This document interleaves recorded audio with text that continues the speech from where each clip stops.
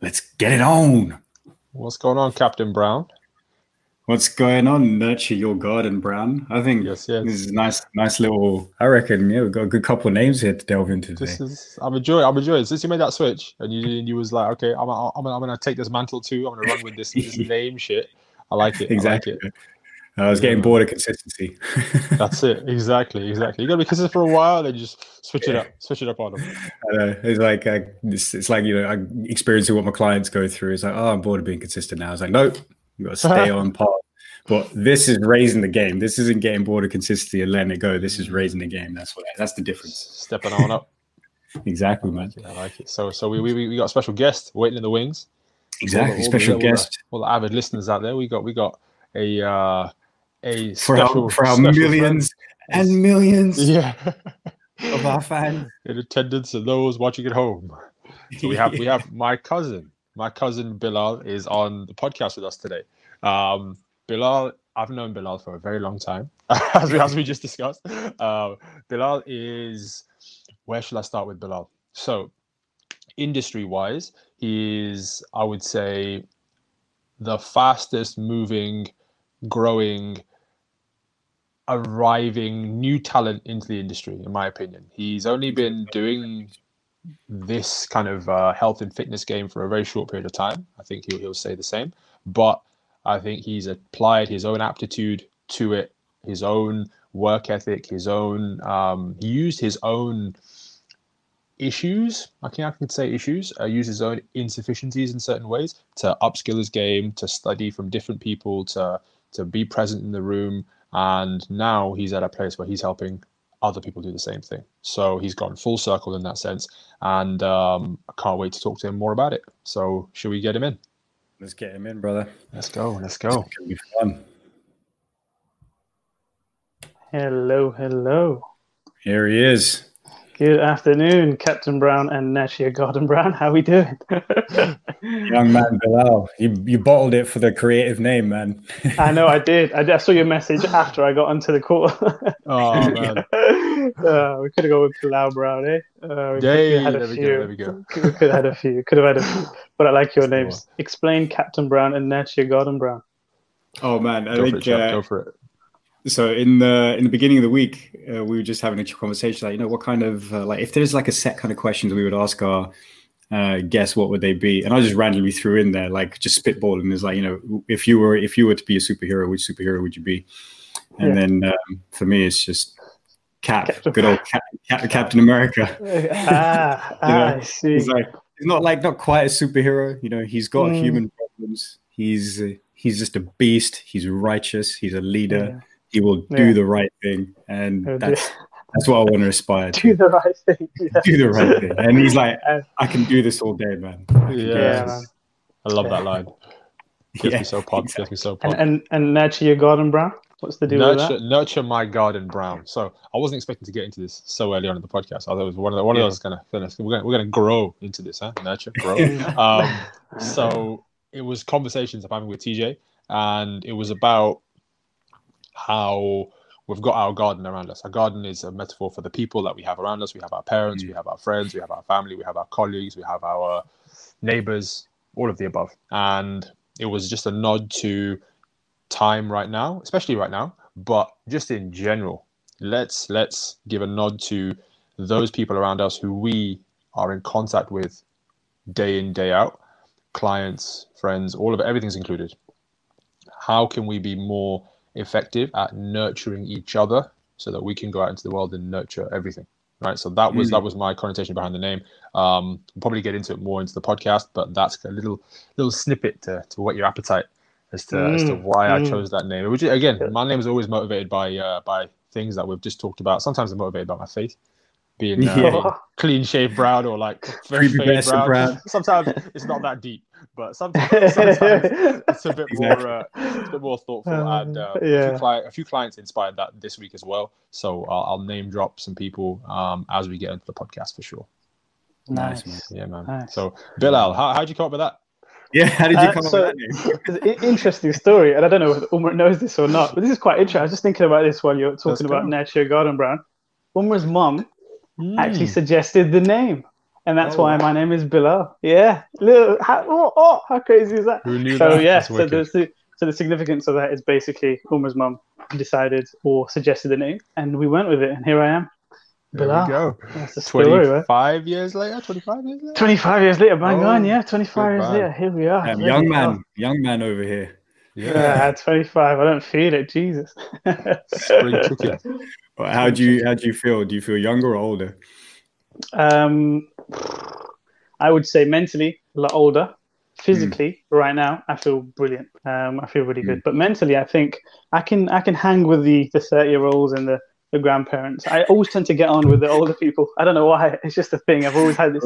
Even as a 15, I could get on with the 20-year-olds, and it's just always been a mature sense of thinking, I guess. But does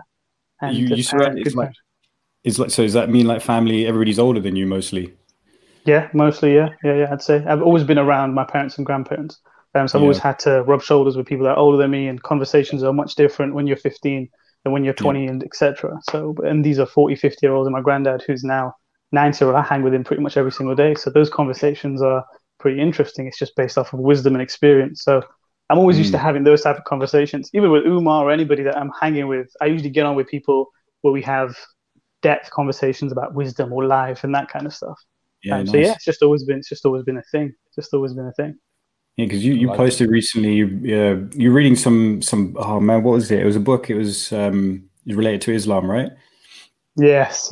Revive Your Heart. Yeah. Revive Your Heart. Yeah, what was that I'm about? actually so glad you brought that up. Sounds So a book. Oh, dude, it's Revive Your Soul is what I would really rename that book. If I had a chance to go visit the author and go, dude, why didn't you name it Revive Your Soul? Because it was such a impactful experience. So the book essentially just covers the very basics of living your life in 2020. Essentially. So you take the Muslim, and of course the religion is 1400 years old and counting, and of course some of the concepts and stuff that we were birthed at the start of the religion, and how to carry them over and live your life in 2020. But it's so surprising. It's stuff that we can all apply into our daily lives. For example, how we deal with our neighbors, communities. How do you empower your community? And you're talking about this, the people around you. How, as Muslims, is it our duty to empower the communities that we're living in and the communities that are close-knit, our families? And there's certain things that he addresses in terms of issues that we have as communities. We like discussing other people's businesses, but we're not too concerned about what's going on in our own garden, or we're not so concerned about nurturing our own environment. And so he touches on these various points, and he adds, obviously, principles and teachings from the religion itself. And it's astounding because you start to, and he says in the prefix of this book, he says, I don't want you to think about anybody else but yourself throughout this book. Any chapter at which point you start to go, oh, that guy does the exact same thing. He goes, you've lost all benefit from the book already. And that's pretty powerful, right? So when you read the book and you're reading those lessons and you're taking them in, he goes, I only want you to apply them to yourself. And that way, when you start to apply them to yourself, your perspective of how everything else looks, or you might start to discuss little mindful things that you see in other people, you're just addressing the very thing that is you, right? Just how do I act or interact with other people? My career, am I honest? Am I honest like Captain Brown should be? Am I doing the right thing at every step? Because the right thing is always the right thing. You should always do the right thing. And then he touches on other modern factors that we as communities face, for example, social media, and that when we ask or when we go for certain things, in especially in this day and age, we're a microwave society, right? 2 minutes in the microwave, out, and we want everything at an instant. It's just that demand and supply. You go to a restaurant, you get some food, you walk out, you're happy. And everybody kind of expects this now, right? We like on social media, we post on social media. A snippet of a life or a picture has now become, we can somehow extrapolate and say that this person's life is perfect. It's so immediate. But then he touches on this idea of you need to have an understanding that everything is, you have to have it over a long-term system or a long-term. So even these changes in your community, they don't happen overnight. They don't happen because you start posting on social media about your community, because that's not the way to do it. Because you have to get down and dirty and start addressing yourself, and then start to look at all these other functioning things in your environment. So it's a Revive Your Soul. Honestly, it's such a good book for non-Muslims and Muslims out there. Every single person, I feel, would benefit, because we all share the very similar problems. Religion isn't based off of this idea that it's only for a certain group of people. It's based on spirit, and we all have spirits. If you are a spiritual person, or you believe in depth further than just this us being physical beings and having big biceps and stuff like that. If you feel like we're levels deep, then it'll apply to everyone. Honestly, everyone. Yeah, It's such a good book. That's amazing, man. It's just basically, I mean, there's a bunch of things you said there as well. But the way I look at it is like it's ancient knowledge is a lot of all that stuff we're coming back to in the modern world. Like, we think we're so evolved. We think we're such a amazing civilization right now. And like, in a lot of ways we are for sure. But then we're losing a lot of the values that have got us, or rather we have distorted a lot of the values that have got us where we are, or we've forgotten what they are. So this is why, like, for example, I kind of see Jordan Peterson as almost like it's like a priest, or like, maybe like in Islamic terms, like he's like an imam for this secular community, because everybody's looking for that guidance that he provides. A lot of what he provides is grounded in Christianity, but also because he's a clinical psychologist and a scientist, people give him a lot more credibility. And he's marrying the personality psychology along with a history of religious religious values and stuff, and everybody's just like buying into it and didn't realize that this is the kind of thing that they're missing. So it's crazy how, like, it doesn't matter where it's come from, those values can be applicable through the ages. So absolutely, like the kind of stuff you're talking about, like nurturing a community, like thinking of yourself, act right for yourself, like the Stoics they talk about the same sort of thing, I think. Absolutely. And, it's just it makes a lot of sense that it still applies now, because that's what human beings need to thrive, is like kind of guiding principles. Absolutely. And yeah. Go on, bro.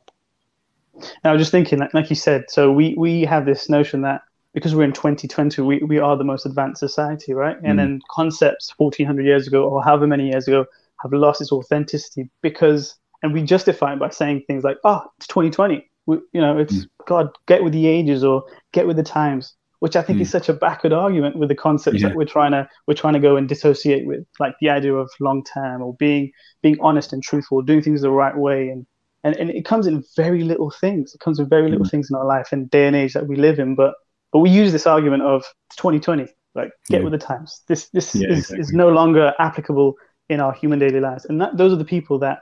And if you look at the Jordan Petersons of the world, essentially all they're doing is bringing that back up and applying it to our modern society, like those core values of being honest or critical thinking, or being what is it to be a man, which is a conversation that I've been looking into recently.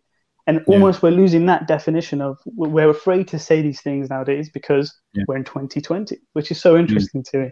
We're using time as a justification to kind of pull away from some just natural things as humans or spirits that we naturally are inclined to go towards.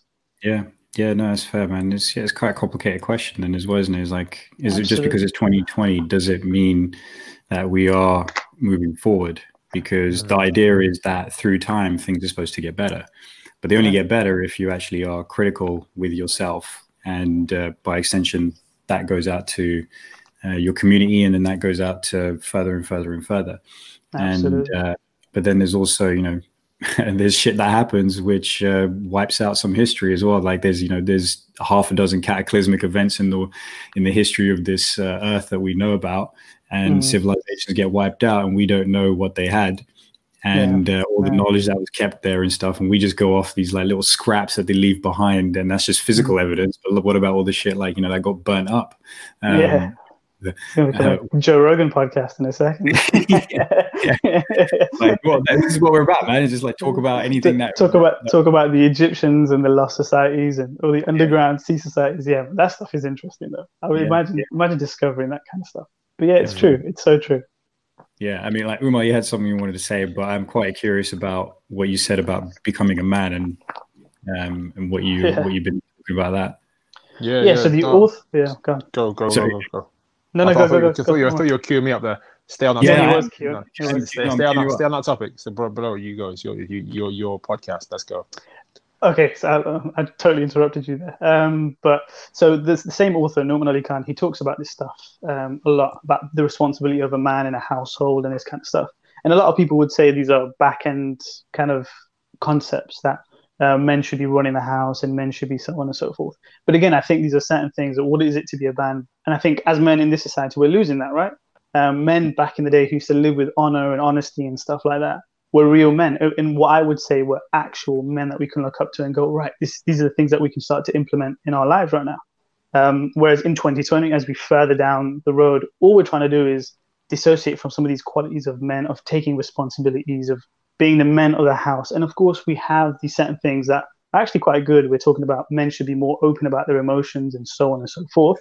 But I guess there's a certain point to where we start to blur the lines and go, oh, men and women, they should be exactly the same, and throw that out there because it's 2020. Equality is what we want. And then we start to lose these definitions. We start to blur the lines of what is a woman in terms of what is her innate qualities and what do women bring to the table that are unique, in which they are compared to men. What are men in terms of, do we just merge the two and go, oh, everybody should be emotional. We talk about men should not have responsibilities. Women should be running the houses and all that kind of stuff. And neither am I saying no, all those things are wrong or right. But I'm just saying we start to blur the lines and we're pulling away from certain things that are just natural. Like, we're all unique. We're all very, very different. But men and women especially. The argument in 2020, which is so topical right now, is we should be the same. We should be exactly the same. And I'm all for equality. Absolutely all for it. But then don't try and blur the lines and tell me that we're exactly the same. And that's where we lose some of those ancient concepts of the difference is actually a good thing. We should embrace those differences. Yeah, man. It's really interesting. Really interesting. Like you almost feel like this is kind of losing your way to find your way. I hope that's kind of the way, because I don't know. I'm not much of a historian, but I don't know how this argument has been portrayed back through history. Whether we've been if I think about it, we've probably been quite typecast in terms of what men do or what women do. But this is probably one of the first times, I don't know, maybe it's happened before, but one of the first times where it's this polarized, where people kind of are like women and men are completely the same. But I don't know, what do you think will be the outcome of this topic of conversation? Do you think it will be a case that we realize that a male lion versus a female lion, they both clearly have their own advantages, but can we respect that they are completely different but valued in the same way? You know what I mean? Yeah. That's kind of that's the way I'm thinking about it. What do you think, bro? I think just shoving. What does Jordan say? What does he say? Square pegs in circles or something like that. Just trying to force things into positions that they shouldn't be. And I'm all for, like I said, all for equality and this kind of stuff. It doesn't make sense for us to try and say that women are incapable of doing such things. That's never the argument, and never should be the argument. We know through history that women have been the first to open universities, especially in Islamic history. Women have had, ridiculous, their roles, or they play their roles in the religion or just spreading the religion and understanding or building communities have been massive, right? But where do we go from, or what will the result be of just us going, we're all the bloody same, and we should just neglect the unique differences? I feel like it might come to a position where there's a rude awakening, and then we recognize that these differences are a good thing, that we should embrace these unique differences that men and women bring to the table. And yeah, I mean, we're moving very fast towards it, to kind of neglecting some of these things. But I think, like I said, a rude awakening is just something that we'll tend to accept, and we'll come to. Have you seen Incredibles? Have you seen Incredibles? Yeah, wicked film. Incredibles 1, right? Syndrome, bad guy, when he's like, we'll make everybody super, and then the line is, we'll make everybody super, so no one will. Yeah. Right? It's just like, everybody wake up, please. This is not the way to do it. Incredibles told us this 2000, exactly. Right? 20 years later, we're still trying to make everybody super. So, absolutely.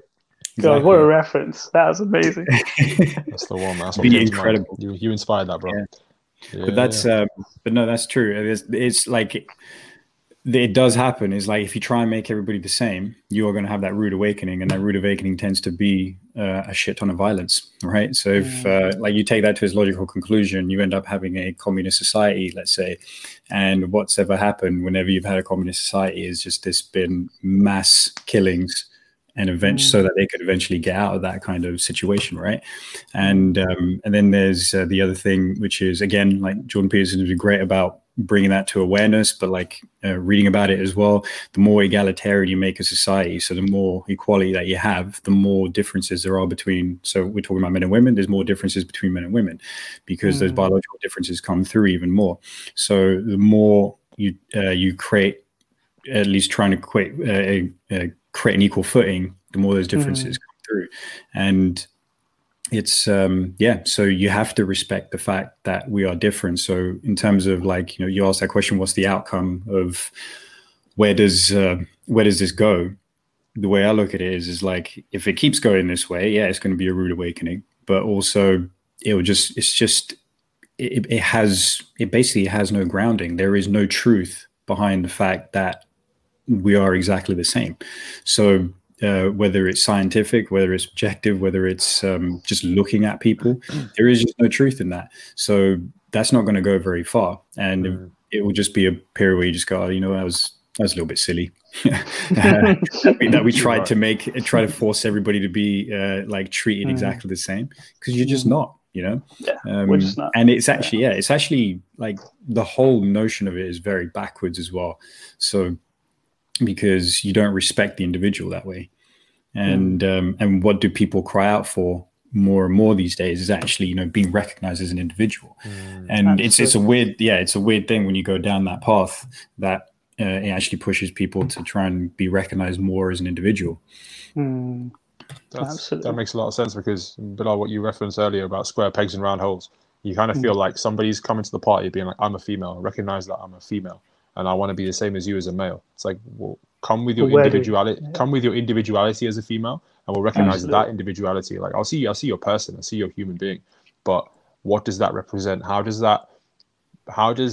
us playing on that ground move us forward as much as dividing gender roles has moved us forward? You know what I mean? Like, can we like hold a court for understanding how we've arrived where we currently are, and then from there, can we see what advantages / disadvantages there are around making everything the same, everything playing field the same? Like, how do we now progress? Like, where do we now make movement? You know what I mean?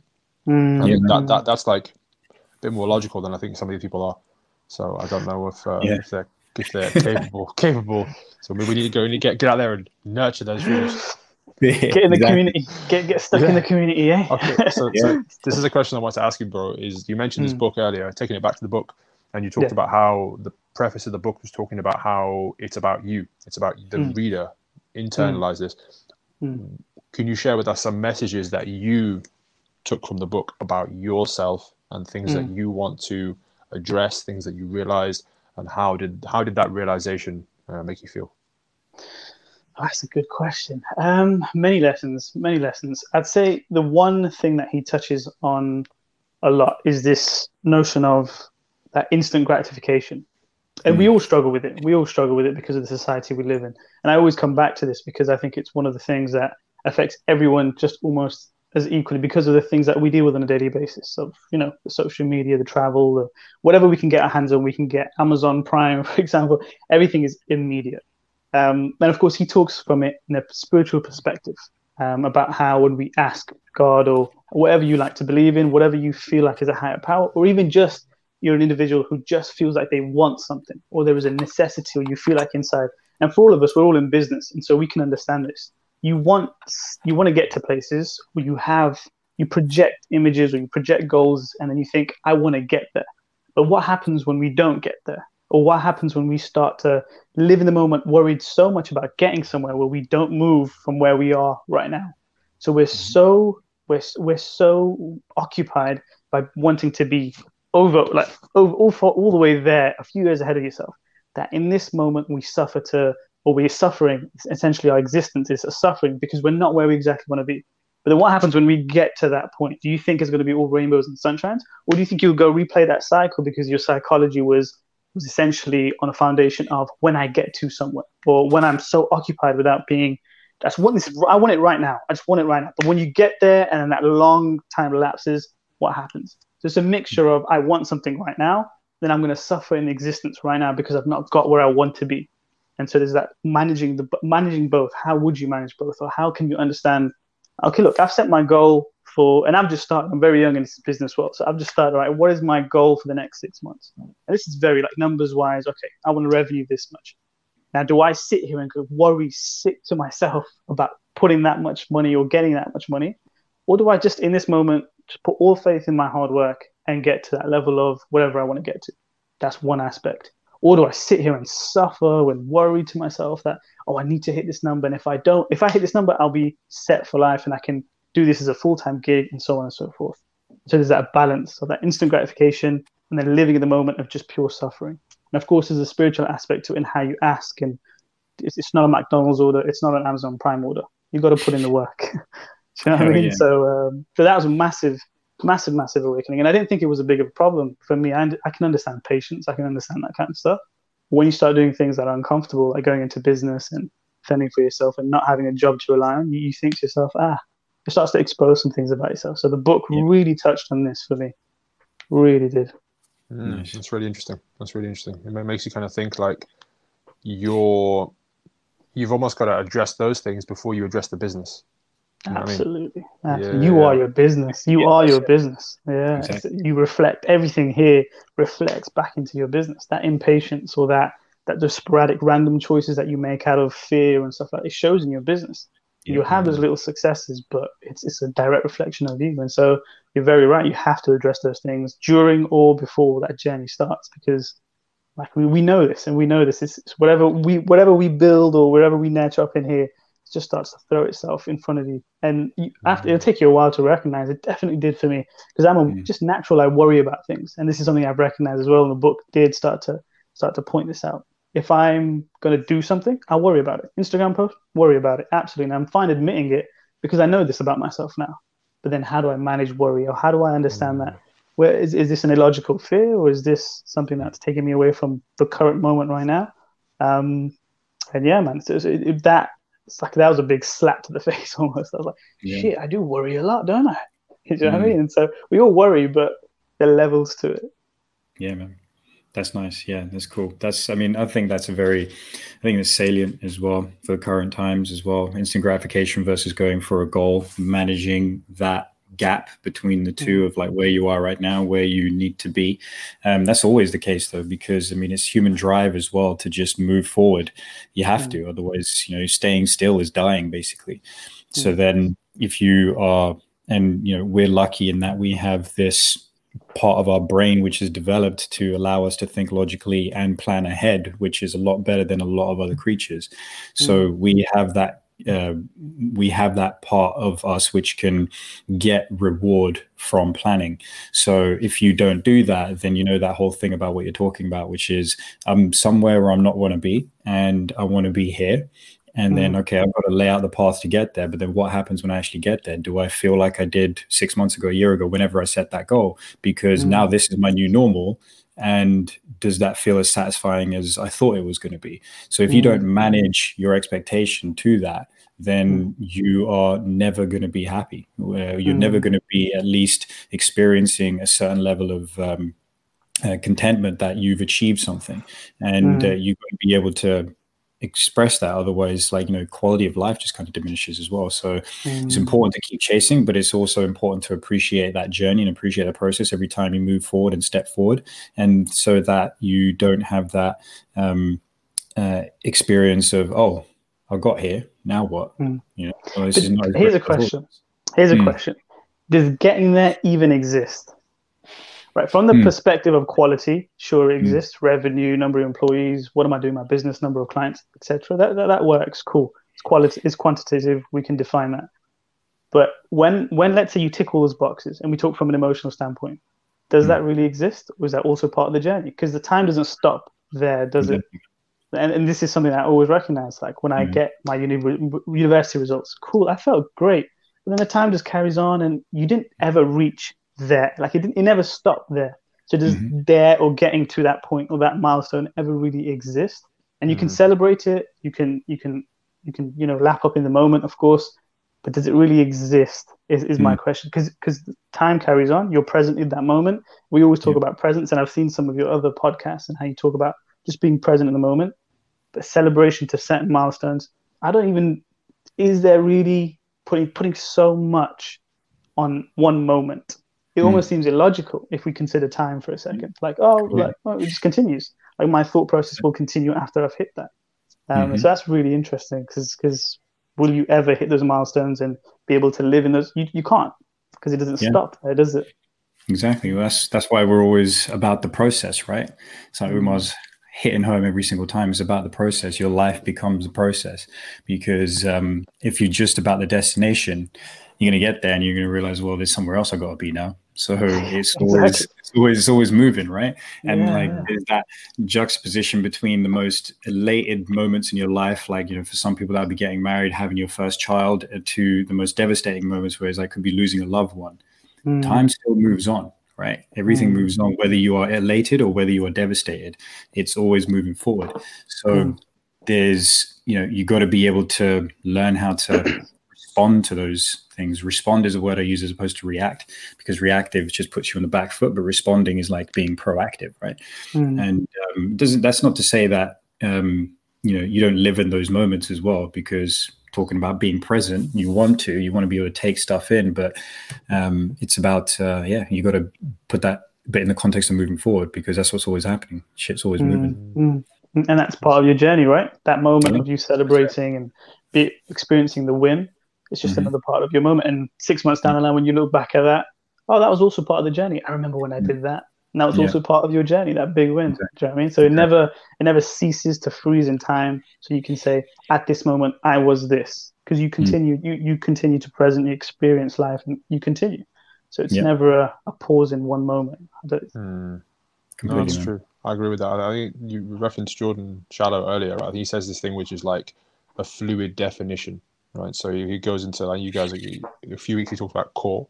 When he talks about core, he mentions sometimes the core 4, or like kind of the anterior core, sometimes he calls it, and then more of a posterior core, right? So it's a fluid definition. You asked if getting there is even a thing. It's like, it is, but it isn't, because it is for a moment. It is in the quantities that you mentioned it. So like our revenue, and I've hit these quotas, and I've made this sale, and that was my target. But then it isn't, because you could get there, but like you said, like you mentioned earlier with this book, you could have got there in a means that you're not happy with spiritually. So you haven't got there. You're not there. You know what I mean? Like, kind of in one essence, you've filled some of your bar chart kind of, but then this stuff is all just lacking over here. You're that PES player who has that circle, but like you've got a big ass point over here, but you got like your defense is just shit, right? So it's like it's always like this. It's like that thing that just does this, right? It's like, I nearly got it, but not really.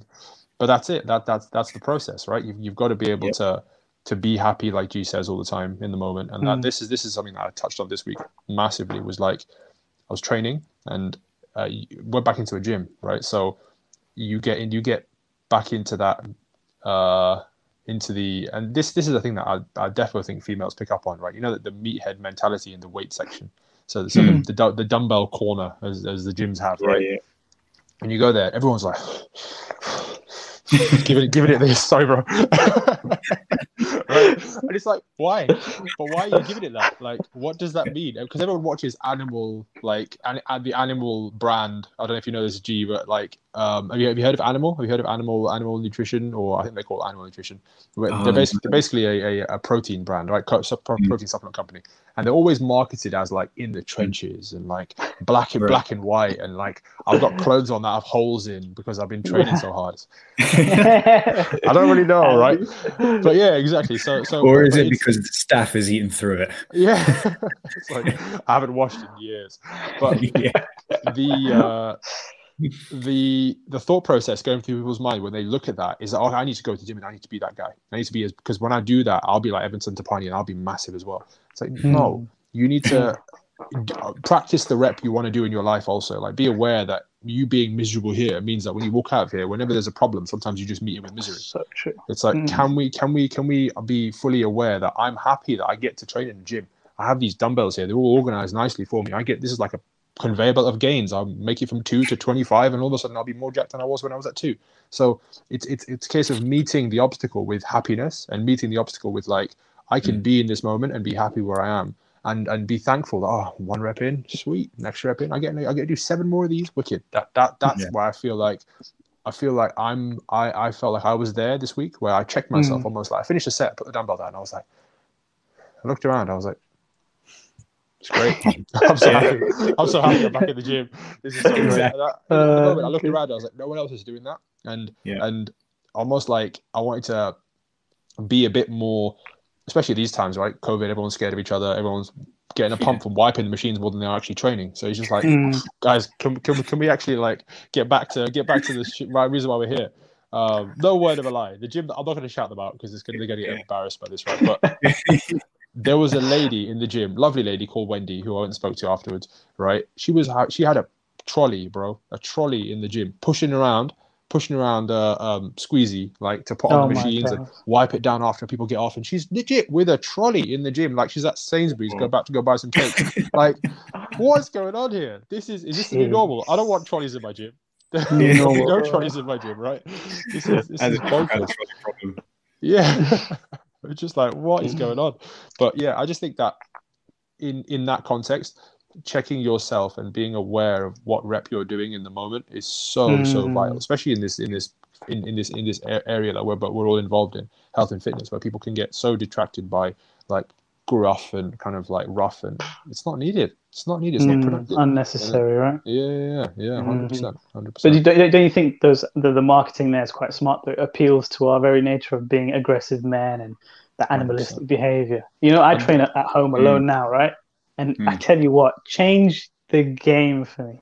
Nobody around you. There's no reason to. And we all do this. I was thinking of making like a parody video of this, where you work out, you do your bench press set, you get up, and for some God knows reason, you start to look around and you start to what was it? What he's doing, because you know you have a little pump and you feel like masculine for whatever reason at the moment. Oh, I feel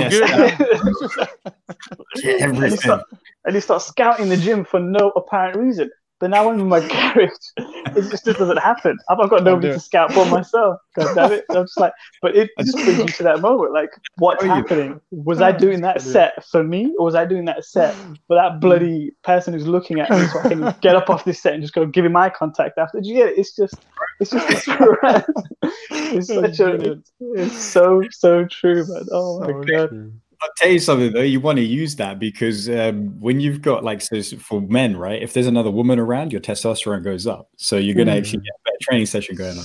Like it happened to me. I'm not joking, it's 100% true. And I've got at least one case study for this as well. So yeah, a few years ago when I was training, it was brilliant.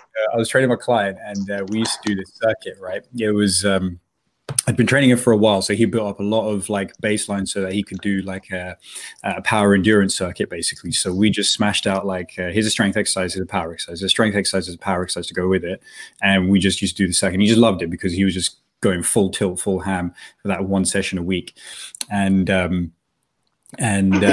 so we had this set up, and we had we had times as well. So it's like, okay, you did this in like 3.5 minutes last time. Let's see if we can get 3:25, and like, just push it each time a little bit. Let's see how far you go, depending on how he's feeling. And then one day his wife comes along, and she's waiting for him. And she's like, oh, I'm a little bit early, but I'll just sit in the corner and just like, watch the last 20 minutes of the session. He fucking annihilated the workout, man. It was like, here's your 3:30 PR, it went out to like 2:45 in like one session. And he was dead. Yeah. He was finished, man. He just lay there. And she was like, oh man, look at him go. And I was like, he only did that because you're here. Is that fantastic? I love the guy, no, man. He's a wicked client of mine as well, like super cool dude. Like both of them were really nice people as well, and we got along really well. And then it was just that one time that was like, okay, this is a very real thing. Like I know about it, but I've seen it happen. Does that count as a PED then? Just having female audience? Yes. And you get got the ring girls at UFC, right? Yeah, exactly. That's why that has to happen. I want to see that come up as an excuse one day when they're doing like when they do the piss test and they're like, oh yeah, you've come back all positive, and it's like, it's because the woman who took my test was hot, man. we need to do this again. Just bring like a 50-pound ugly motherfucker next time, please. Imagine your testosterone dips. Yeah, it's the opposite. How would we know? You should be competing in the men's division. But it's true, it impacts you. But Umar mentioned something there about meeting the obstacle with either joy or happiness and stuff like that. And imagine if you just met the obstacle with another obstacle, which is the aggression that you can't really carry over to your lifestyle. That is so interesting. That is so interesting. Because if I'm doing a set of 8 to 10 reps, then the first thing that I'm doing is going to a place of aggression and thinking, squeeze harder, do everything. And then every now and then there'll be a session where I dip into this calm in the storm kind of thing, where my legs are shaking, I'm absolutely gassed, but I'm just controlling my breathing and I'm just floating through this set. And I'm still dying, absolutely. I'll collapse right afterwards, and that's good. But there is this little thing of going, I'm okay, I'm absolutely fine. Just breathe. This isn't aggression. Aggression is not needed here. It's not necessary. But I totally know that moment that you're talking about, where you're just kind of like, it's okay. I'm just gonna carry on rowing now. I'm just gonna carry on. I got this. This is all good. I like doing this. Do you know what I mean? Yeah, that's really powerful, man. So legit. Calm in the storm. I love that, because there's genuinely been times that both you will attest to this, because like doing jits, doing stand up, doing boxing, doing whatever, and you're like, I'm so tired now. Like everything's just out, right? Whereas you're just there and you're flicking this and you're flicking and moving here and stepping out, and it's like, oh shit, this is easy. I can do this all day long. And there you go, Captain Brown. And it's, I can do this all day. Yeah, exactly, right. And I think that's a state that in itself is meeting the obstacle with the wrong answer. And your body's telling you, like, yes, there's a certain level of stamina that's involved, some level of awareness that's involved. But I think once those things are loaded in, and then you still meet the obstacle with the wrong answer, it's a case of like what you're doing right now, Bilal, is taking yourself away from the environment that produces the wrong wrong answer, right? And you're removing yourself from the gym where we know all the obstacles there, and you're putting yourself in your white painted, completely like neutral environment, which is all you're going to see is a sparrow like in the corner one day. Like that's like looking at you like when you sweet pub, bro. Like that's it. You know what I mean? Like do you appreciate it? Do you appreciate it? Just like to my fans. You see these guys? Yeah. And but that's the thing. It's so funny. Like UP for me was that times of a billion, like so much. Sometimes you look at it and you'd be like, the ego is dripping out of this place right now, and it's just not helping anyone. And it's just, oh man, I again, you get lost in that because you're there, because you're doing it, because you want to be the best at it. You know, flip this switch so hard, like the Malik ego. Bro, we know all about that, right? And it's paramount to the nose. It's like the longer the nose, the bigger the ego. I got away with that. I didn't get the nose. If you do a side profile, skated the nose. I escaped. Not so much. Like, Mount Olympus. Gotta tame this beast. Yeah. Have I got some Malik in me? Because I've got a freaking strawberry on my face, man. I got a giant strawberry on my nose. We gotta do a side profile. Oh yeah, he's coming along. He's loading. It's like, in construction. Good into the Malik. Yeah. I love that. We're gonna bust it as a Punjabi at some point in this podcast. The viewers will definitely appreciate that. Sometimes I think so. So. No. I lost my train of thought now. It's gone. Obstacle. Meeting the obstacle. Yeah, meeting the obstacle. UP, ego dripping out. Oh, UP, yeah. And then you stop and think, and you just look around. And you think, I don't know if this is the right way. And then I remember meeting one of my best friends, Dan Miles, and the way he would approach things is he summarized stress for me one day. And the first time I heard it, it went so far over my head. I had no idea what was going on. He said to me, internal ideals met with external realities. And I was like, oh, okay. So internally, I would like this set to be my everything. Once I do one curl, my bicep best be 24 inches. But really, I'm like, oh, I'm struggling for this, but I'm not getting it. And I'm just getting more and more pissed off. But the external reality is that I must do this for the next 20 years for achieving what I want to achieve. But the internal ideal is that I make one effort. And like you mentioned, instant gratification. I ping, microwave goes off, and I'm Mr. Olympia. It's like, no, it doesn't work like that. It doesn't work. And I think there's so many stations in life where I think that can be better instilled, whether it be with kids, whether it be through the schooling process, whether it be parents and friends and whatever. But I think because it's not, we get to a place in our lives where we're at UP and we are smashing ourselves into the ground and then looking around to other people like, have you seen my gains? Because I can't see them, like they're not here yet.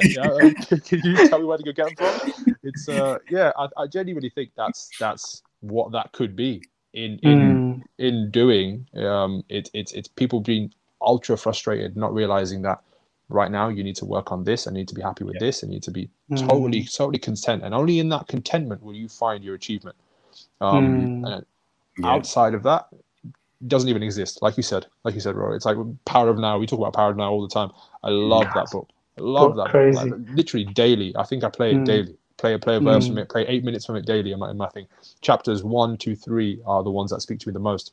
And it will just be like, it doesn't exist. Like future doesn't even exist. Like we're talking about it like it's going to happen, but I use the expression all the time, like watching Final Destination, the plane's going to crash through the city any minute now, take out all of Leicester, and people are like, defo going to be gone, right? So what are we planning for? What revenue? What client? It's not going to happen, you know what I mean? So just be right here, right now. That's all you can do. As much emphasis as you can put right here, right now, I think the better. That's it, the impact. You know, the quote that your friend told you, repeat the quote again. I'm going to get it wrong. I hope I don't get it wrong, but internal ideals met with external realities. So in the Power of Now, that makes a lot of sense. So he's saying that stress is essentially the difference, you could say. If you in a math equation, the way my brain works is the one minus the other. That's right? It. And so whatever makes up the difference would be stress.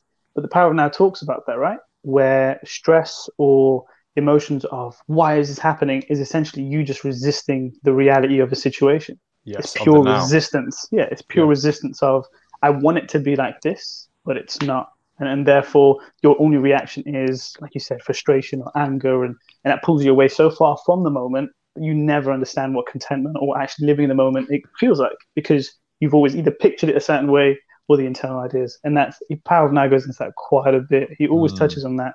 But the only way that you can, in a moment, decide to feel frustrated or angry or so on is can be summed up in one way. It's just resistance to whatever you're experiencing, or resistance to whatever is in you're experiencing in terms of reality. So something happens in your business or something happens outside your love life or whatever, and all you're doing is resisting the reality so much so that it leads to these emotions or negative emotions of just frustration and anger and so on and so forth. And that's massive.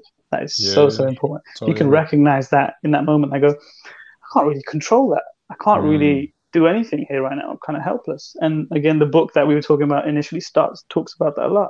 That whatever comes to you is that's it. It's just accept it. There's certain things it just is. It just there's no questioning it. There's no trying to justify it with your own reasons, because it just is in that relationship. But that definition is. I'm going to ask you to message me. I really like that. I'm going to I'll get it off Dan. I'm speaking to Dan at some point this week. I'll get it off him properly, because the way he goes into it is fantastic. He put it to me a few times, and I think it's totally legit. Like having that, we know all about this, like aggression with something, and then again, because you've trained yourself to do it, when that moment didn't equal what you wanted it to equal, all you do is apply the same card. So I've got my one card, let me play it, and that playing is like I'm holding on to this even tighter now, and I end up kind of losing my power, in the sense all I need to do is let go. Be here, be now. Be now. Realize, Eckhart Tolle, he uses the word isness. He's like, recognize the isness of what is going on right now. It sounds like an Arabic word, was it? Isness. But like, add some throat to it. Isness. We got it. The isness of being, because you can't substitute your own meaning and expect it to equal the right thing. It's like, no, this is what is.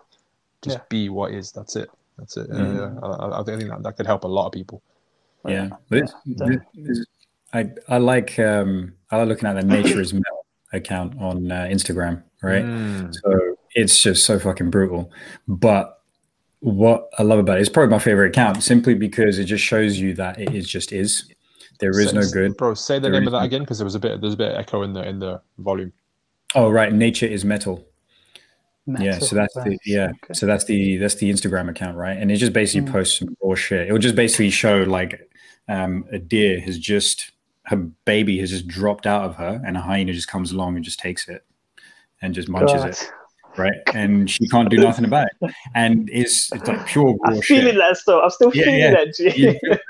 Exactly. You feel, man, it will toughen you up. I tell you that. You got to watch this. You're like, oh my God, this is so cool. But this is just is. There is no evil and there is no good there. It just is, because that's just the way nature operates, right? If it wasn't that way, then we don't have an ecosystem. I would be the first guest to start crying on your podcast. I'll come on and say, it's okay, bro. It's okay. Don't worry. Yeah, good. Exactly. Oh, man, honestly, drive on over. Right, I'll tell you the one that will make you cry. Right? Is there Here was it goes. Let me prepare myself. oh man, it was a buffalo that was trying to get away, and I can't remember if it was a pack of wild dogs or what it was, but they were having a tough time bringing it down because it's a fucking buffalo. So they went and bit its nuts, and then this thing was just like just so much pain. I was watching that. And obviously, you're a dude. You start crossing your legs. You start holding your own balls and shit. And it was like, oh my god, this is so raw, but I can't take my eyes off of this. It's like this is how they're bringing this buffalo down. They're gonna rip his nuts, literally just rip him off, and then they just start munching him because he's in so much pain, and he's just like, all right, I'm that one. Giving it. You remember that? There's so many on there. Oh, yeah. I'm so glad you imitated that. Gee, that made it a lot more bearable for me. Do that again. What was that sound there? We're expanding into Buffalo impressions now as well. There we go. No one is safe. No one is so safe. Glad you did that. Surprising how good that is. I'll tell you, G, every week he does a better and better impression. That might take it. Oh, God, that's brilliant. Even put the head down and everything. Oh, my Lord. Giving it that one. It's getting bit of the nut. Yeah, exactly. That's one of those moments where you remember a week after you just start giggling to yourself. That's going to be me in a week's time. Next time you get a sweet pump in your garden, bro, that's going to happen. It's going to remember Jesus' little buffalo impression. Next time you hip airplane in the mode. That's what I was going to say. You're in your last few reps. You're struggling, and you just go, It's like you're struggling like that buffalo now. Last got you by the balls, huh? That's terrible. Literally, man. That is literal. It has. It's got you by the balls. What are you going to do about it? It's like, you're going to lay down. Or just lay down and just do a G impression. I think I know which I'm going for. Scary. The most wild one I ever saw on there, which is this is like, I saw this and I was gobsmacked. It was not as graphic as what you just said, bro. But this bison, bison that live out in the frozen winter, right? And one of them is getting hoarded by a pack of wolves. Like there's about 13, 14 wolves just like around him snapping. And this is a bison is a SUV, like massive vehicle of an animal, right? And he's just running. He's not being taken down here. He's still going. And the wolves are kind of snapping at him, and then you can see the wind kind of bluster. I don't know who's recording this because this is wild, right? Mm-hmm. And the person recording is like proper close as well. And this other bison just comes along and just whacks the bison, and you're like, "What are you goals for, mate? Why are you doing this?" This is like, and he just takes him out. The bison falls, and the wolves just jump on him. And the caption is, sometimes you got to sacrifice your own for the greater good. Yeah. Oh my God! Oh goodness me! I was like, really? You got to go out at this guy like that's how you're gonna take out? Literally, no. He straight Kamehameha this guy like, ow! You're gonna straight up. Street fight done. Runs like he's thought about this a long time ago because they've been running for a while. The wolves have not just showed up now. He's like, I'm gonna take you out. You're running these wolves right to our home base or whatever. And he just plows through this bison like, you got to go, man. Sorry, we made a decision, and you're out. You're out, yeah. We volunteer you as tribute to them. Exactly. Whatever it is, this. See you later, bro. You out.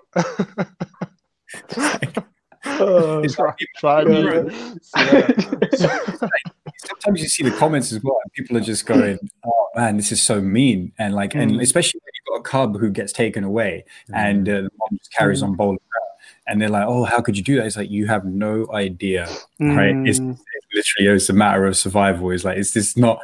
Oh, how could she leave him? It's like, if you don't, everyone's done. Like your whole crew is gone. Your whole pack, whatever you want, whichever kind of creature it is. Survival, man. Survival. Here's a question then. Survival, right? Animal kingdom, still very much in a state of survival, etc. So if in our day and age, where we live right now, is survival on our main...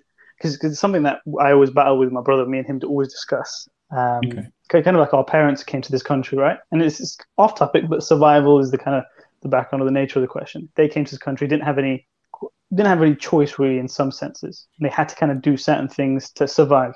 Do you think we as a society, especially our generation now that we've got it, do you think survival is at the forefront, or how do you think survival then represents itself in the way we live our lives right now? If it's not the go job, hound 12 hours, go, we need to bring money, income, or whatever, but in terms of our emotional response to however we're living, what does survival look like for us?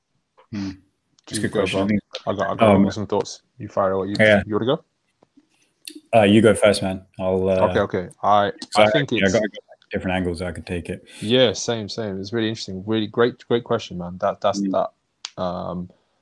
I think it's again fluid, right? So what was the state of play when Auntie Zara and the dad came over? Shout out, mom. Shout out, mom. Yeah, shout out, Auntie Zara. Came over. What was the state of play of the world? Like, what was the dictations? The dictations were you got married now, have a family now, going to Valed, you're going to the maid world, right? Like Pocahontas getting off that ship, right? Like now you best make it, right? That's the only thing on people's minds. Leaving from Kenya, leaving from India, leaving from Pakistan, wherever you come from, obviously more western part of the world, everything as well. That's the definition of success, of making it. Today, the definition of success is how many followers you got on Instagram, how many followers you got there. Like I've got friends who have kids now, and that is like what game do you have? What label are you wearing? And that the subscription to that model equals how people live their lives now, I think. And survival or lack of survival is like, if I was a kid now, I remember being a kid, obviously in college or whatever, I would wear nothing of fashion. I would wear this to school. Like that would just be me, like proper ragtag, and like wouldn't give a shit.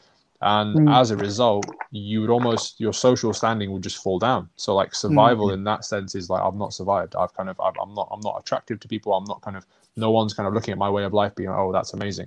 And I think it's different strokes are different sects of people. So our parents would look at us and want us to emulate what they didn't have. So that's to them is survival. Like you've made it. You've gone to university. We never had the chance to do that. You've got a business. Wow, you've done this. Well, you're very, very, really thrived.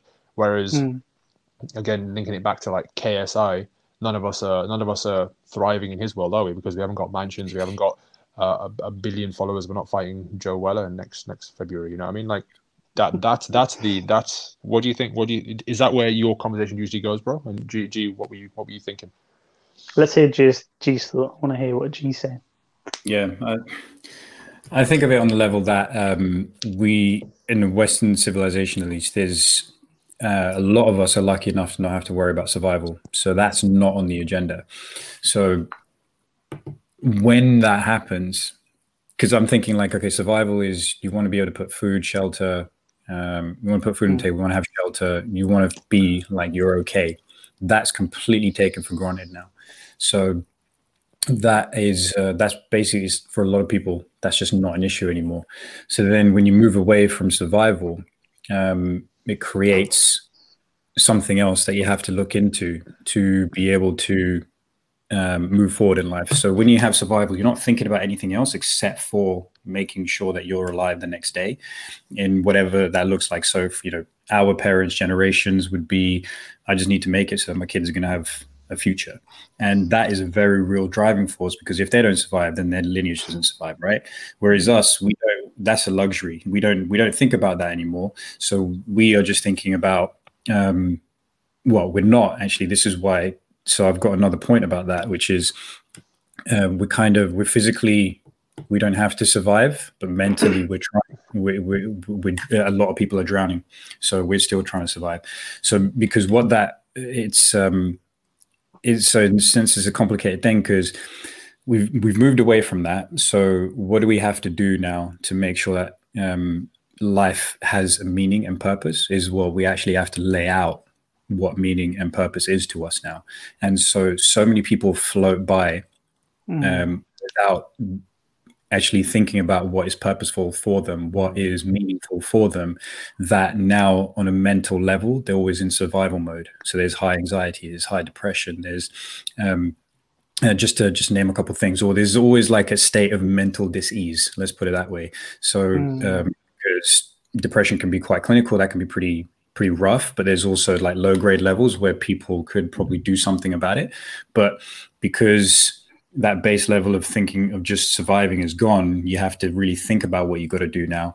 And so it creates this disconnect. And so we're kind of like mentally trying to survive when and not looking at the question that we really need to ask ourselves is, okay, well, now that we're done with that, how do I make it so that I'm not just surviving, like I'm thriving now as well. So like for me, meaning and purpose thing that has been lost on a lot of people, and then you kind of just live through a bit of a haze. And so I think in essence, basically is we don't have to, there's a lot of people in the world now who don't have to worry about survival, and that creates another issue of its own. And so there's that kind of idea of, the way I've just put it is just, yeah, you have to, you're mentally surviving, you're kind of drowning because you just don't know how to deal with that. It's not necessarily a conscious thing. But when you start to really think about it consciously, you can push beyond just like now feeling like you've got to mentally survive and actually mentally thrive. And then you'll be able to physically thrive even better as well, if that makes sense. That's really interesting.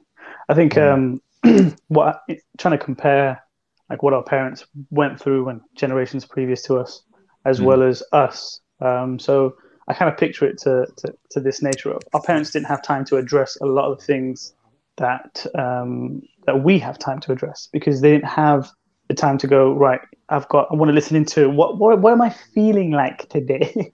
So let me wake up and let me address my emotions today. And I'm doing it in that voice because that's kind of how our parents would see us in an environment where we go, how do I feel today? I just want to, what are my emotions saying to us? What's my intuitive feeling?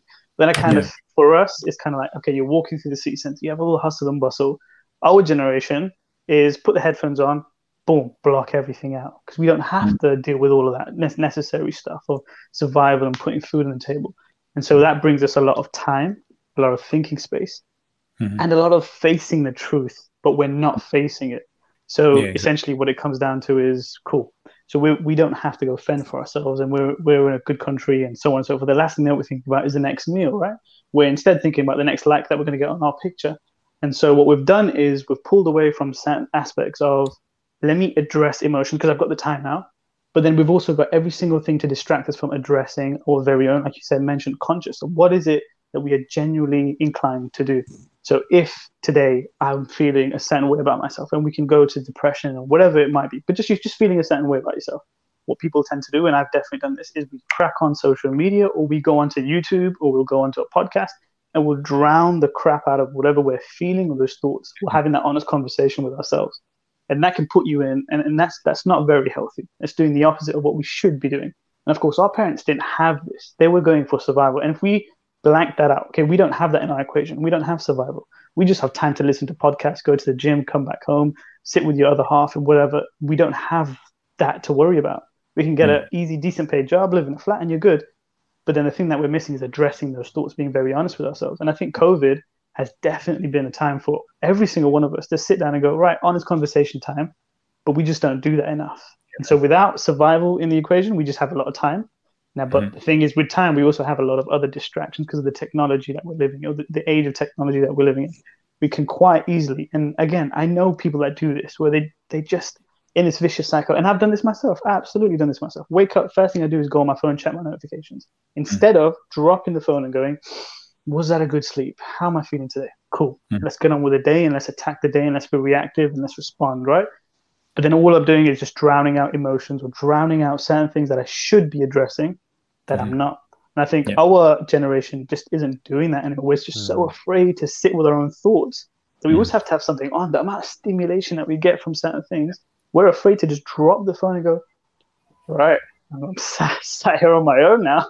What am I going to do with this time? And that is powerful shit. And and somebody I follow on Instagram, and he always talks about inner work, like journaling and just having conversations with yourself and manifestation and all these things. But all those things really are just you sitting with yourself and coming to terms with, what don't you like about yourself? What do you like about yourself? What should we change? And what's remarkable about all of this is the answers are just here. But it takes a lot of balls for you to just go, let me look inside. And so survival for us it's kind of doing away with the distractions and addressing our emotions, because we've been given, the gift for us is time. We literally have so much of it, but we're distracted. We're just so highly stimulated. We're distracted, and that we just don't have those honest conversations anymore. And for our parents, it was, depression doesn't exist. Go bloody get your ass in a job. For us, depression exists, but I don't want to do anything about it. I don't want to address anything. I just want to go drown myself on social media and live this way. For our parents, drowning was, let me go earn some money and let me go do that. So it's just switched. We've kind of gone, we'll take that out. Let's throw in some Instagram, some Facebook, some of this, some of that, and go for it. Just don't have those honest conversations anymore. Yeah, no, you put that really nicely, man. I think there's a lot of truth.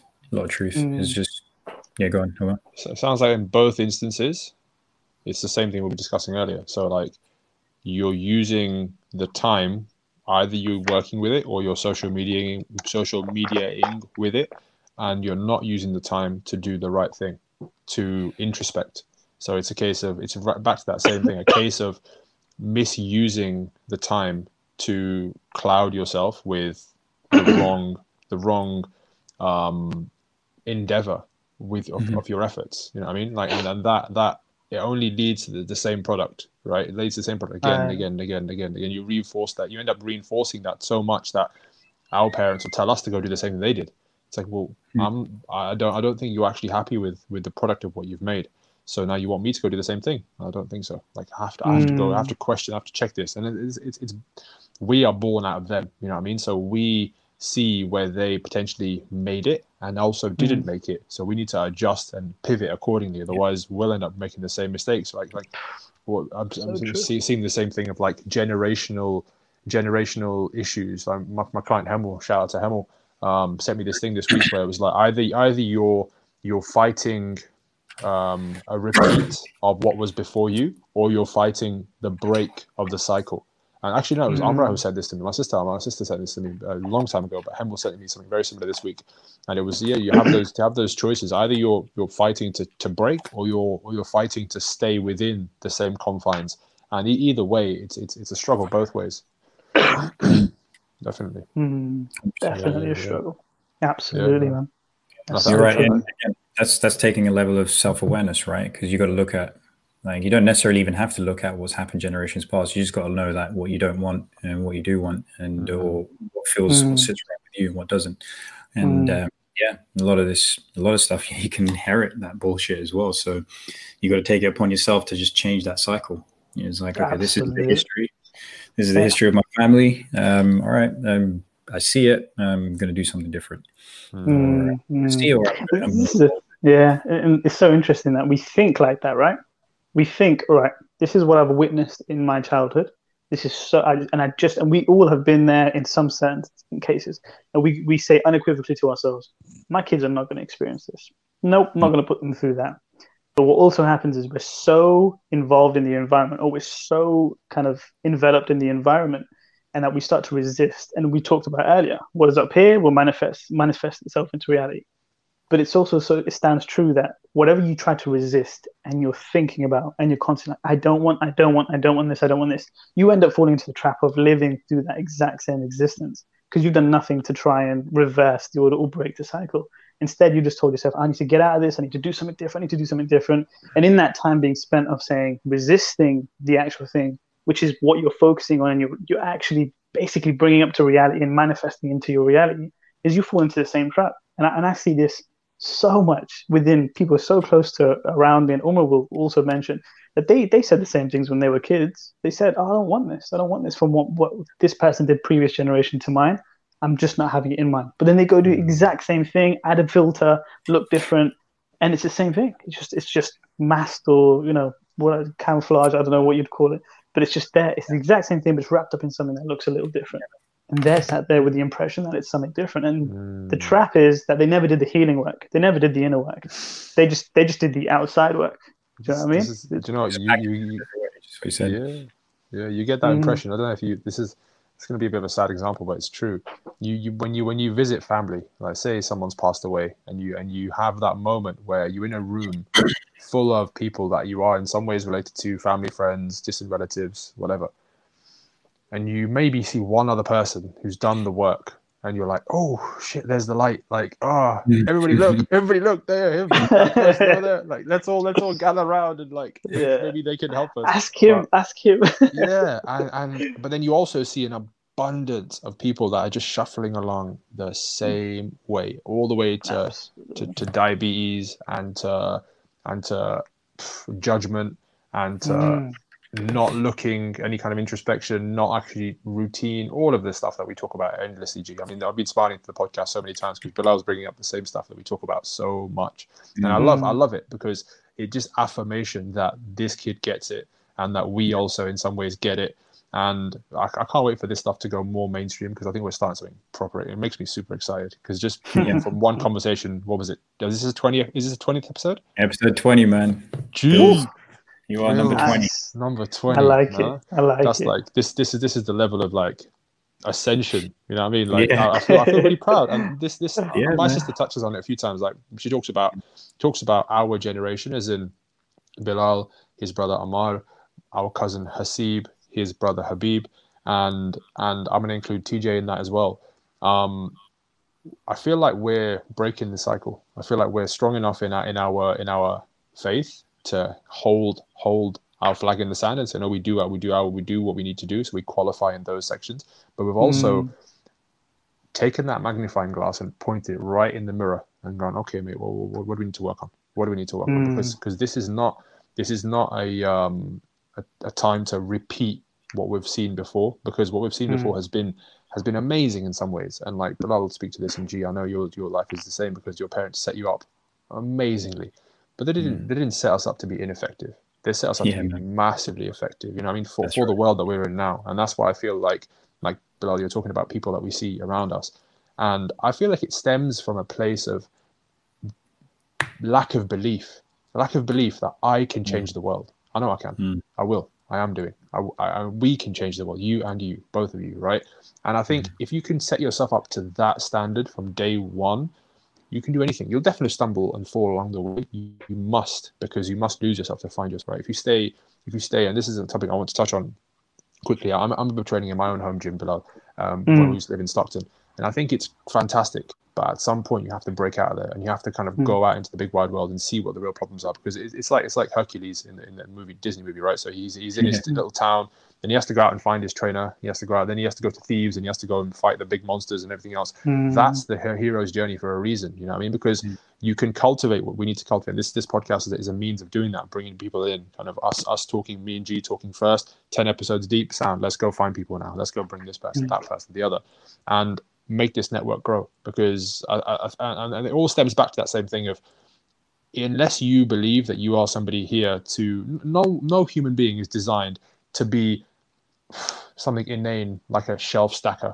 Like, you're just not. There's too much potential within you. Like the same DNA that runs within you ran inside freaking Ramesses, right? And he built the pyramids. The same DNA inside you is inside David Attenborough, is inside Madame Curie, right? Like, put yourself on their level. Like, let's be about it to the level that they were about it. You know what I mean? I think there's an abundance, there's billions of people just wasting away. And like Sylvie, you said it, and who referenced Sylvie a few podcasts ago. It's like they're dead, but they're just not buried yet. And this is like, it's so true. It's so true. You can't, right? Yeah, bro. Yeah, Sylvia needs to be on that Nature is Metal as well. Just be there. just dancing a zebra. Dude, he'd be dancing a lion, man. He's like, he's because he's about it. That's why he's like, give me the hardest challenge. Man. That's so true. That's it. Yeah. We see that too much. We see it too much with people that just kind of aren't. And it's not. I don't want to shine the light on people and be like, because this is a fine line to walk. I know that personally. I've had it made for me. I've had this house. I've had this platform. I've had this faith from day one that's been pushed to me. So this is building me to a level where I should be damn effective. And I hold myself to that standard. I want to hold myself to that standard.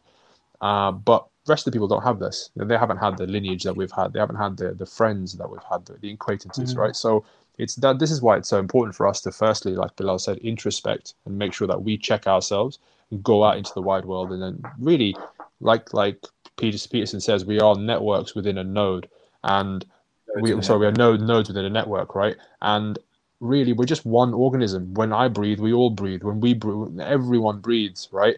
And it's if we can think of it like that, like people just my name for this podcast was going to be don't be a something Brown, right? Like kind of just let's all be just kind of work for each other. And then it ended up turning into Nurture Your Garden Brown because I was like a bit more PG. So man, we can go 18. Yeah. Watershed off. Yeah. So I definitely think that a lot of the stuff that we discussed in this is some of the things that Bilal's brought up today. 1,000,000% we need to set the stage for people to be able to be as effective as we can be. And you need to be on the stage, man, because every time you talk about it, you get me fucking jacked. My heart is starting to beat. I'm ready to go. We work it out. He's telling me I'm recording a workout right now. Seriously, every time you say it, and I'm like, yes, this is why you are my friend. This is why I have people like you around me, man, because it just gets you fucking jacked. Very real. Yeah, appreciate it, man. Appreciate it. But this only comes out within this presence. You know what I mean? That's why it's so real. And really, we spoke about this. That book is still sat there, the one of how to talk. You know what I mean? Like how to express yourself, right? Like NWA song, right? But that was it for me. Like learn that piece. As soon as you can learn to speak, maybe you can start speaking effectively and change yourself and change everybody else and whatever. Then it steamrolls from there. And I'm still falling as I work, but you guys have your own obstacles. Everybody else has their own obstacles. Just face your fear, right, and keep going. Yeah, exactly. You're right, man. It's just and that's that point of like, you know, we've got it made. We don't want to take for granted the level that we're coming from. But even for people who are below that level, like even for people who feel like they got nothing, it's like the principle is the same. You still got to look at yourself, and you still got to do that one thing that you can do to pull yourself out of whatever hell you're in. And it applies because, I mean, we can look at it from our perspective, let's say from training clients, right? So a lot of my clients, you know, they're all kind of in the same sort of, well, at least when the city was operational, they had like the same background. It's like, you know, city workers, highly driven, but then, you know, one will be 49 years old, 6'4", being like, I saw a picture of myself and I was devastated that I looked this way. I'm going to change that, to somebody who's 40, 5'2", overweight, or has a severe back problem. But the thing that they're going through is the same in a sense, which is I'm in a place where I'm not happy and it's not serving me well. I need to be out of that place. So it doesn't matter who you are. That's how we can relate. It doesn't matter where you're coming from. So when, like, this is what I hate about like the media narrative or just people's narrative in general is like, oh, this person's a billionaire, how can they have problems? It's like, mate, you get a different set of problems, whichever level you get to, you know, arguably that person might even have bigger problems, right? Because everybody's looking at this person like, what are you going to do? Or everybody's looking at this person for answers because, oh, this person's got solutions that no one else has figured out. So, you know, why don't you share the wealth, all that kind of shit. And they're going to get asked questions that they don't have answers for, and that makes life difficult for them. And it's not just for them because everybody's looking at them trying to make these answers to try and find the right answers, right? So there's just different levels to the problems, and it doesn't mean that you know, somebody who's extremely poor is allowed to have problems versus somebody who's extremely rich. It's like, no, it's like you were saying, man, it just is. It just is. You always have a problem. You just have to, all you do is learn how to deal with that problem in front of you. 1,000%. We all got problems. Got 99 problems, but a podcast ain't one. That's the one. That's good stuff. Yeah. Should we segue into some actual? Yeah, some Jimmy, some like training, some bicep pump. So we should talk about it. Right, let's talk. Bills, go on, man. We need to hear about your journey because my journey. Exactly, my journey. You're a young man, and you were talking about feeling like a broken mess. What were you doing? Like, what were you doing? What was I not doing? Yeah, or like not just to like feel broken, but like just in life. What's the context? Okay. Physical activity always it's been a part of my youth life as young as far as I can remember. 7 years old, running in the park, being a crazy little kid, playing cricket, playing football, that kind of stuff within the family. And dad was always pushing. Physical activity is really important. And thank God he did. I don't know where the hell I'd be without that kind of, and it's become an everyday thing for me. It's literally part of me as a character, as a person, because I go to it so much. But childhood, very much activity based, but also high expectations in terms of, when we're running, we're running for a hobby, but why don't we just time it on a stopwatch just to see where you're at? Do you know what I mean? And so there's always a level of expectation. Yeah, do you know what I mean? So let's just see where you're at, and then we'll go, and the next week we'll see where you're at again. And so there was a level of expectation amongst physical activity. So that was always the thing. And then running in athletics is kind of where it started, doing a lot of running in the park and then going to Saffron Lane and then looking to compete and stuff like that. Never ended up competing in that. Then went down the route of contact sports, boxing. But I mean, all of these things, the way I started was just doing a lot of the same thing. And it was kind of like the aggression kind of thing. Just do more, you'll get better. Just do more and you'll get better. Just do more. Sorry, man. We just heard this noise. It sounded like a technical fart. Did you hear it? No, I didn't hear it. I'm yapping away. Imagine if I farted in mid-pocket. That'd be brilliant. You didn't even know about it, like a baby. That wasn't me. Sorry, it wasn't me. Sorry, man. That cut you off mid-thought because it was just that's all right. Both of us. You knew what was that? I was like, did I say something? Was that you? Was that you? That wasn't me. Yeah. So boxing, contact sports. Boxing. So contact sports. Yeah, just doing more. To get better, do more. To get better, do more. You want to get better at boxing, go do more rounds. You want to get better at running, go do more rounds of running. Go run 400 meters as much as you possibly want to or can. And so then I carried that into resistance training. And I started resistance training in my garage, in my shed. I remember I used to have a lawnmower and I used to do incline bench press on that. But this is the setup, and I want you to picture this because it's tragic, but we did it. So we put I put the lawnmower and I'd lean it against the wall. But because it has the handle, it'd slide up against the wall. So I'd weigh things on top of the handle. And then because it's got like a little curvy thing, this is ridiculous. I'd lay down on it with my back and I'd grab any weight. And I used to have a bar, like the old school York bars and stuff like that. All our dads used to rock. Yeah, we all got that stuff. And then I used to just clean and jerk that shit. And then I used to just bench press for as many times as I possibly could. Like, you want to get better, you want to get a bigger chest, just do more. Just do more. Until I'd do that for an hour straight and do press-ups. And I'd follow idiots like, who would I follow at the time? Who was my entrance of YouTube, like the YouTube world? It was probably Greg Plitt. I know he's passed away since. But his idea was kind of like, get in the fucking gym. 4 a.m. You got to do that shit. If you don't do the work, you're a piece of shit. You're a pussy. That was his thing. That was Greg Plitt, right? You just got to do it. So that was me doing explosive press-ups, not knowing what the hell I was doing. And I kind of did that for a few years amongst the boxing. And the boxing I was doing it with grown men, like literally grown men. These guys were running 40 minutes at the time.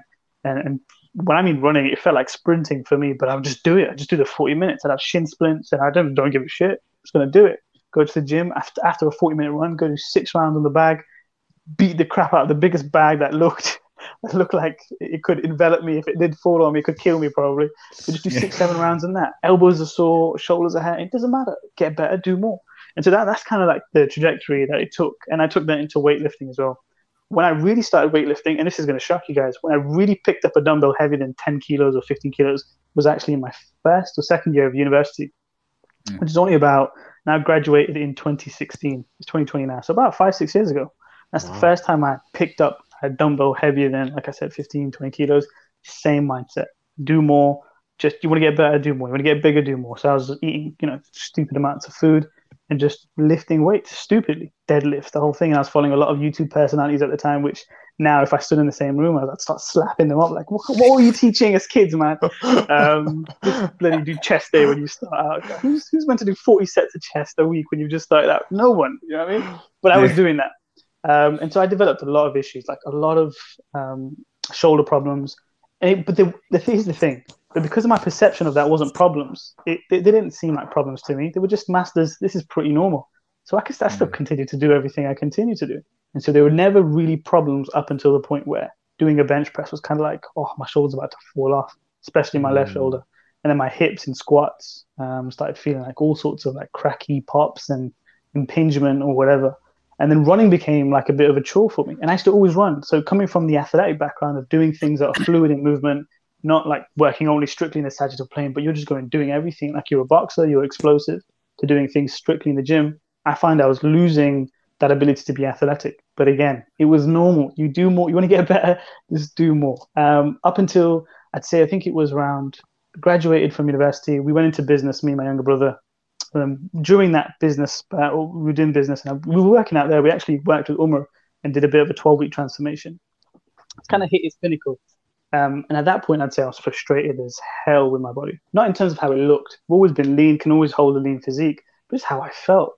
It just seemed so backward to me that I was in the gym so much, able to do so much, felt so strong in certain positions, but then just standing was a bit of an issue. I could feel the elbows, I could feel the shoulders, I could feel the hips, knees, ankles, whatever, and I could feel that.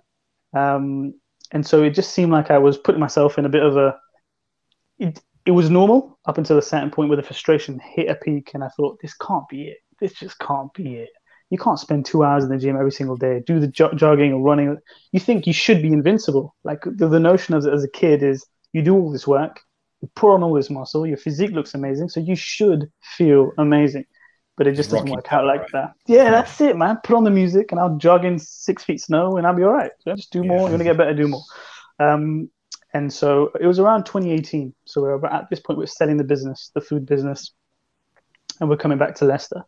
And I decided, all right, this is it. I'm just gonna stop everything that I've been doing, because I was doing a lot at the time. I think I was just dabbling in boxing, still doing the weight training, deadlifting, all that kind of stuff. And I decided I'm just gonna stop. That's it, literally abruptly. And I was like, okay, now let me look for a coach. Let me look for something that I can almost start over from ground one, ground level, ground zero, because I really didn't know much about muscle groups, anatomy, or anything in 2018. Like, I mean, nothing. You didn't know my head from my ass. Like, tell me about a bicep insertion origin. I'd look at you like, what are you talking about? That's how muscles work and stuff like that. Just clueless. And then I was introduced to MoveU online, and they had a program, Forever Fix, and Umar knows the program pretty well. Amazing program for individuals who are just, trying to fix themselves or just go through movement, or want to understand more about their bodies. Fix your shit.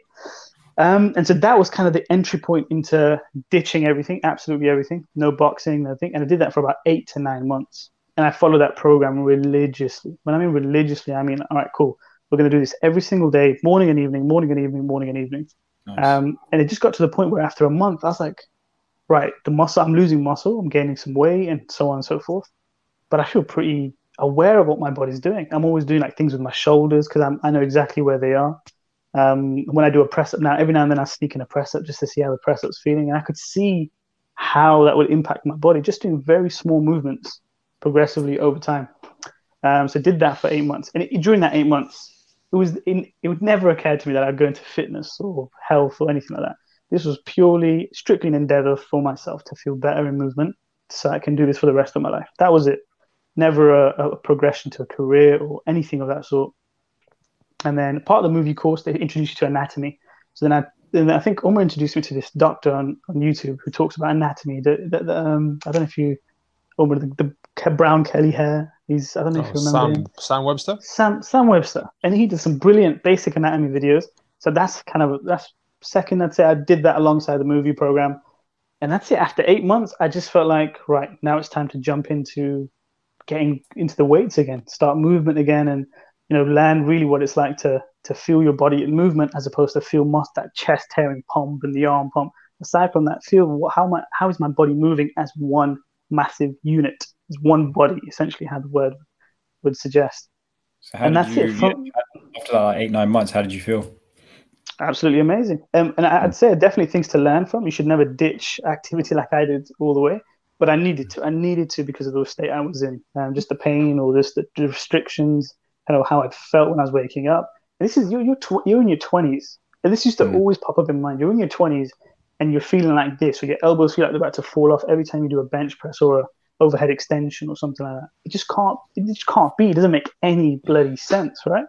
And so after 8-9 months, I was moving a lot better. Range of motion had improved. I still had the issues. Left shoulder wasn't cleared up completely, but I still had the issues. I was just more confident that now, if I go into a bench press or a press up, I'd know exactly what remedial measures to take to beforehand, or warming up effectively, so that I can enjoy my bench press and I wouldn't feel like my shoulders about to fall off post bench press. And then thereafter, it's just been straight. Did the personal training course, corrective exercise. Now we're on Jordan Shallows. So it's been a lot in a few little years. 2018, so I'm very young into learning all of this kind of stuff.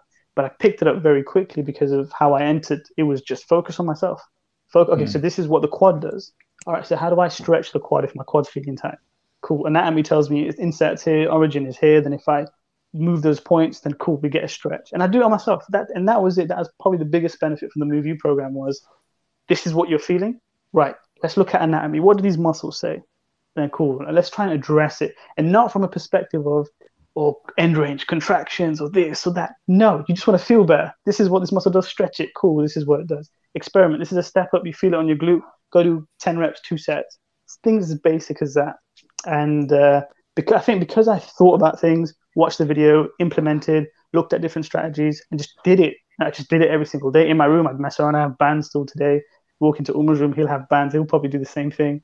Just experimented on myself. I mean, that's why when I do these, I think that's what helped the learning just kind of just through the roof. And you could tell me certain things about my body, and I just know because I do it on myself, you know. And now I'm at a point where I'm not afraid to go grappling or jiu-jitsu and do these kind of crazy things, which are not so natural for your body. But I know what measure to take to make sure that I'm okay, that I'm moving well and moving fine. Mobility sessions are in there. My workouts are supplementing how my body moves as opposed to doing the opposite and just, you know, mashing my body up completely. So yeah, it feels like a long road, but it's been now that I'm talking about it, it's like a snapshot. Jesus, 2018, that's nothing. Yeah, exactly. Yeah, I was that's cool, man. I was in a very similar boat when I kind of started out as well, because I had this. For me, it was more like a realization. It was like, oh shit, okay, well, I need to address some things. It was like I started out in the industry. I was already a fitness coach, and then I was teaching one of the classes as a fitness coach, and then I went to demonstrate an exercise, and like just felt something ping in my abdominal. I was like, what the fuck's going on here? But it wasn't bad enough like that I had to completely stop. I could just carry on, but I was like, okay, something's just gone off. And like, it's not like previous injuries I'd had were fractures basically. So I'd fractured my metatarsal, I'd fractured my ankle, but I'd never like really remember pulling a muscle or anything. Like I got shin splints once, and then I got that dealt with, and it was like, okay, cool. Because at one point I think I was probably skipping too much as a 17, 18-year-old for a little bit, and it was like, oh, this is actually doesn't feel good because I'm not strong enough to handle this, and I got it dealt with. But actually going through something like that, I was like, oh, this is a bit strange. That feels weird. And then saw the chiropractor, and like, you know, amazing chiropractor, like ended up being a mentor of mine for a bit of time. Or at least unofficially, because I just like, you know what, I resonate with a lot of what you say. And he's just a really good person to have around me early on in my career. And then I was like, you know, I do all these core exercises and stuff. He's like, mate, your core is shit. And I was like, what? What do you mean? I'm a fucking fitness trainer. My core is shit. I got abs, dude. I got abs, look. Yeah, exactly. It is just like, oh man, he just brought me down so many pegs, man. I was like, I thought I knew what I was doing. It turns out I don't. He's like, yeah, you tore your psoas. And I was like, how the fuck did I do that? I didn't even do anything rough, right? So it just made me think. I'm 26 at this point, and I'm like, all right, well, clearly I'm not doing something right. If I keep doing this, I'm going to be a mess. I did the same thing. I just stopped. But the thing is, I didn't have that guided approach. I didn't actually do like really any physical activity for about 3 years. So like, yeah, it was just, I was a lot of experimenting with different things, but I didn't actually like train on a program. And regimented. I didn't go back to jiu-jitsu. Like I didn't do any of this stuff for ages. And then finally I was like, okay, you know what? I need to start doing this again. But yeah, it was very similar where it's like, okay, I've got something. If I don't do something about it now, I could be 30 in a complete mess. So just, thought, right? Yeah, exactly. But it was more like, you know, it wasn't even that much of a long-term thought. It was just like, why is something wrong? This shouldn't be wrong. So then I just wanted to fix it. So now I realized there's a whole world out there, because I got into fitness and personal training because I was thinking, oh, you know what? I can teach other people how to get results. But then I walked through that door and I realized there's about 20 other doors that are behind that door. I was like, oh shit, this is not a straightforward journey. It's not going to be as easy as that. So I went down that functional route, like straight off the bat, mobility, movement, and function. And yeah, it was a good thing I did. Otherwise, yeah, it'd just be problems, man. But I resonate with that story. I resonate with your story.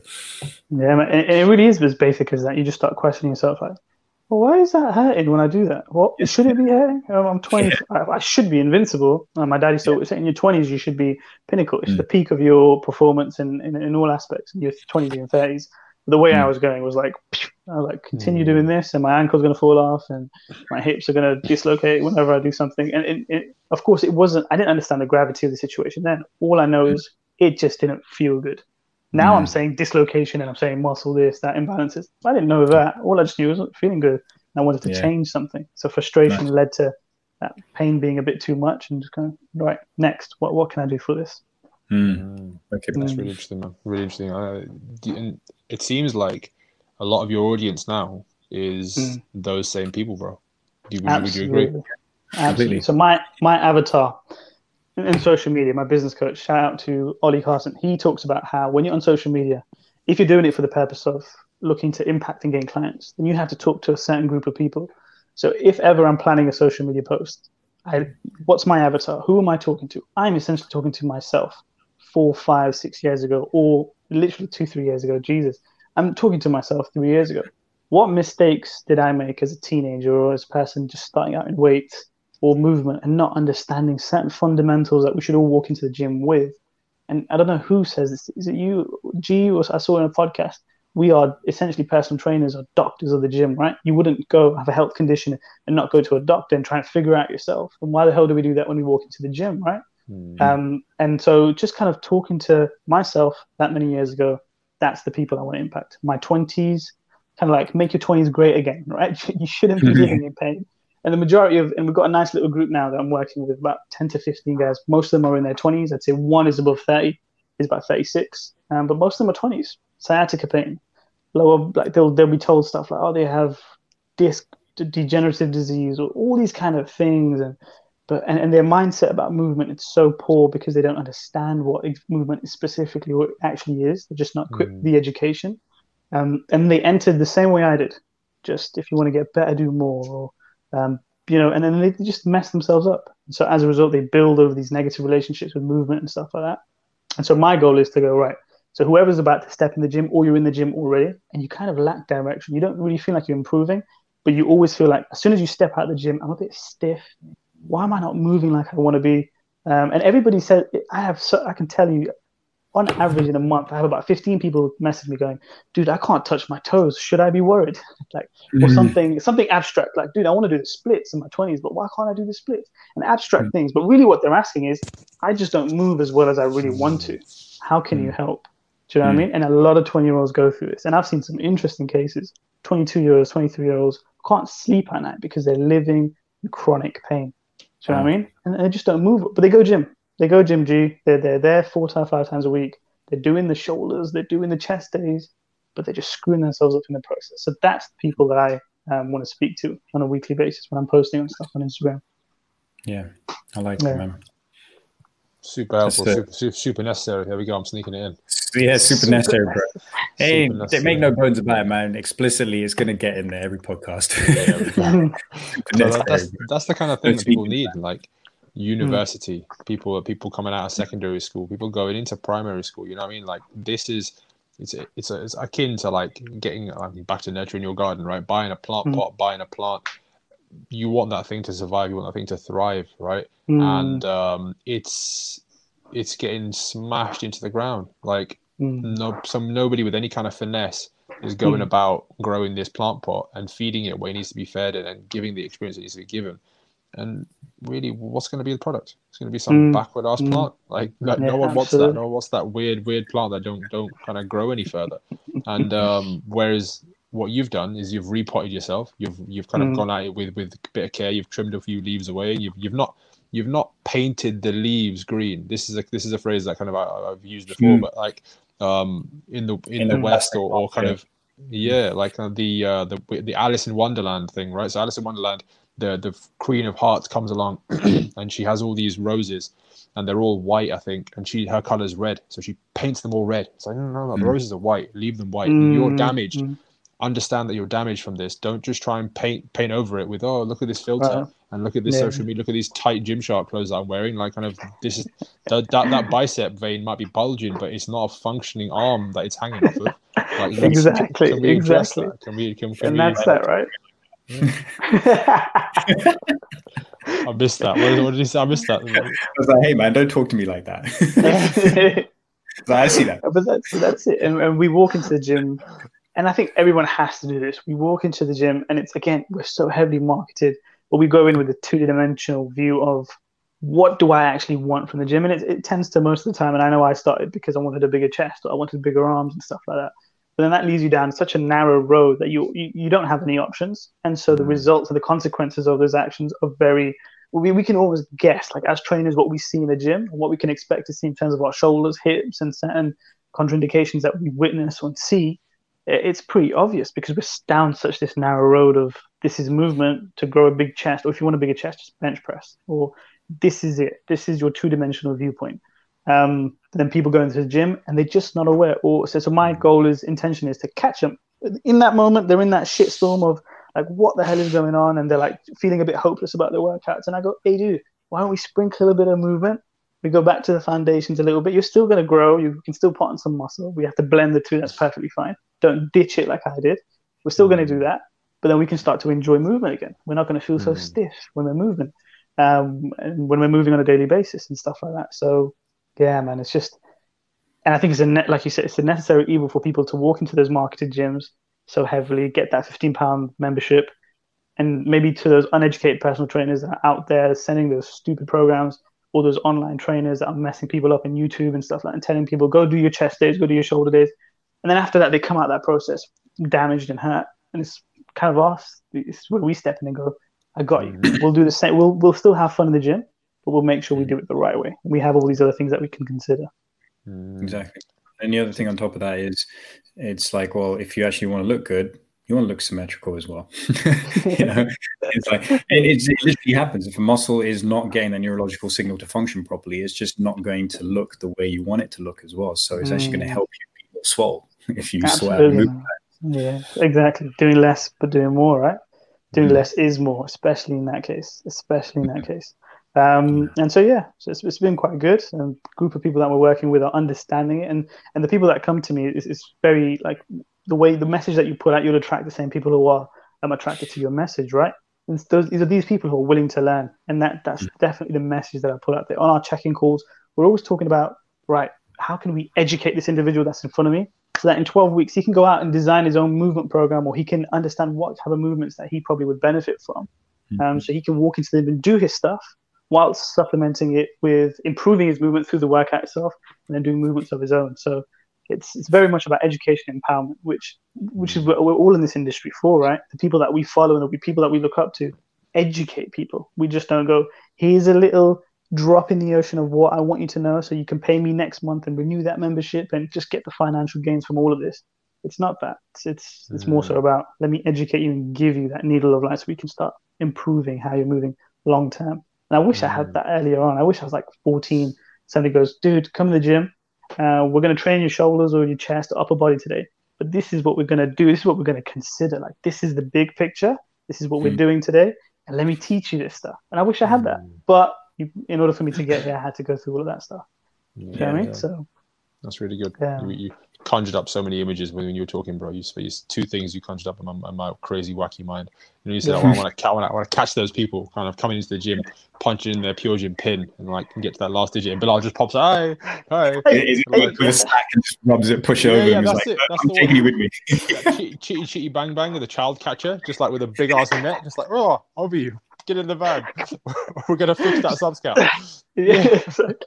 Well, man, let's get you moving, right? I think there's a business name in there. Chitty Bang Bang is like Chitty something. I don't know. We can, I'm the movement catcher. Yeah. I'm the dysfunction catcher. Catch that dysfunction. Take it with you. Yeah, man. Take it with you. Rid you of that dysfunction. But yes, that's what it stems from, man. Just pretty much my own journey, and here we are working with people. So it's good. It's good fun, man.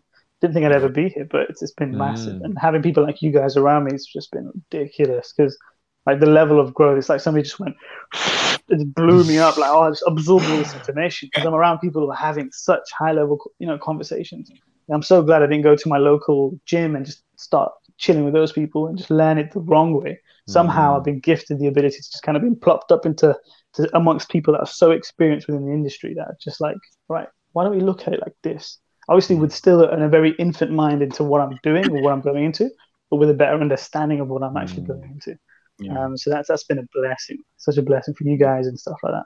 It's wicked. Yeah, well, it works. Likewise. Yeah, exactly. Likewise, works both ways as well. Because like now we're all doing pre-script together. You know, is great. I mean, I've kind of like I knew I've needed that. I've needed that for a long time as well, to be surrounded by people who I can have these conversations with. Have these like somebody ask me questions, so if I know. Do I know what I'm talking about? And then me asking other people's questions as well, and like getting a different perspective. Because, like I said, you know, I'm coming from that function end. Like that's where me and you, like, you know, it's good. We balance out TJ and Umar quite nicely there as well. Like we're coming from that end of function. These guys are coming from like just get barbell, just get fucking hat. Like, I love it. It's so good how we're just like meeting in the middle and having these conversations. So I'm getting a really good perspective from you boys as well as a result of that. And I'm super happy that I get to be able to do that with you guys, man. Chuffed, mega chuffed, man. Mega chuffed. Future looks bright, eh? Future looks bright. Yeah, it's looking good. Exciting times, man. Exciting times. This time next year, where we'll evolve, achieve, thrive, be. Oh, that's exactly. This time next year, hopefully about 80 episodes deep, man.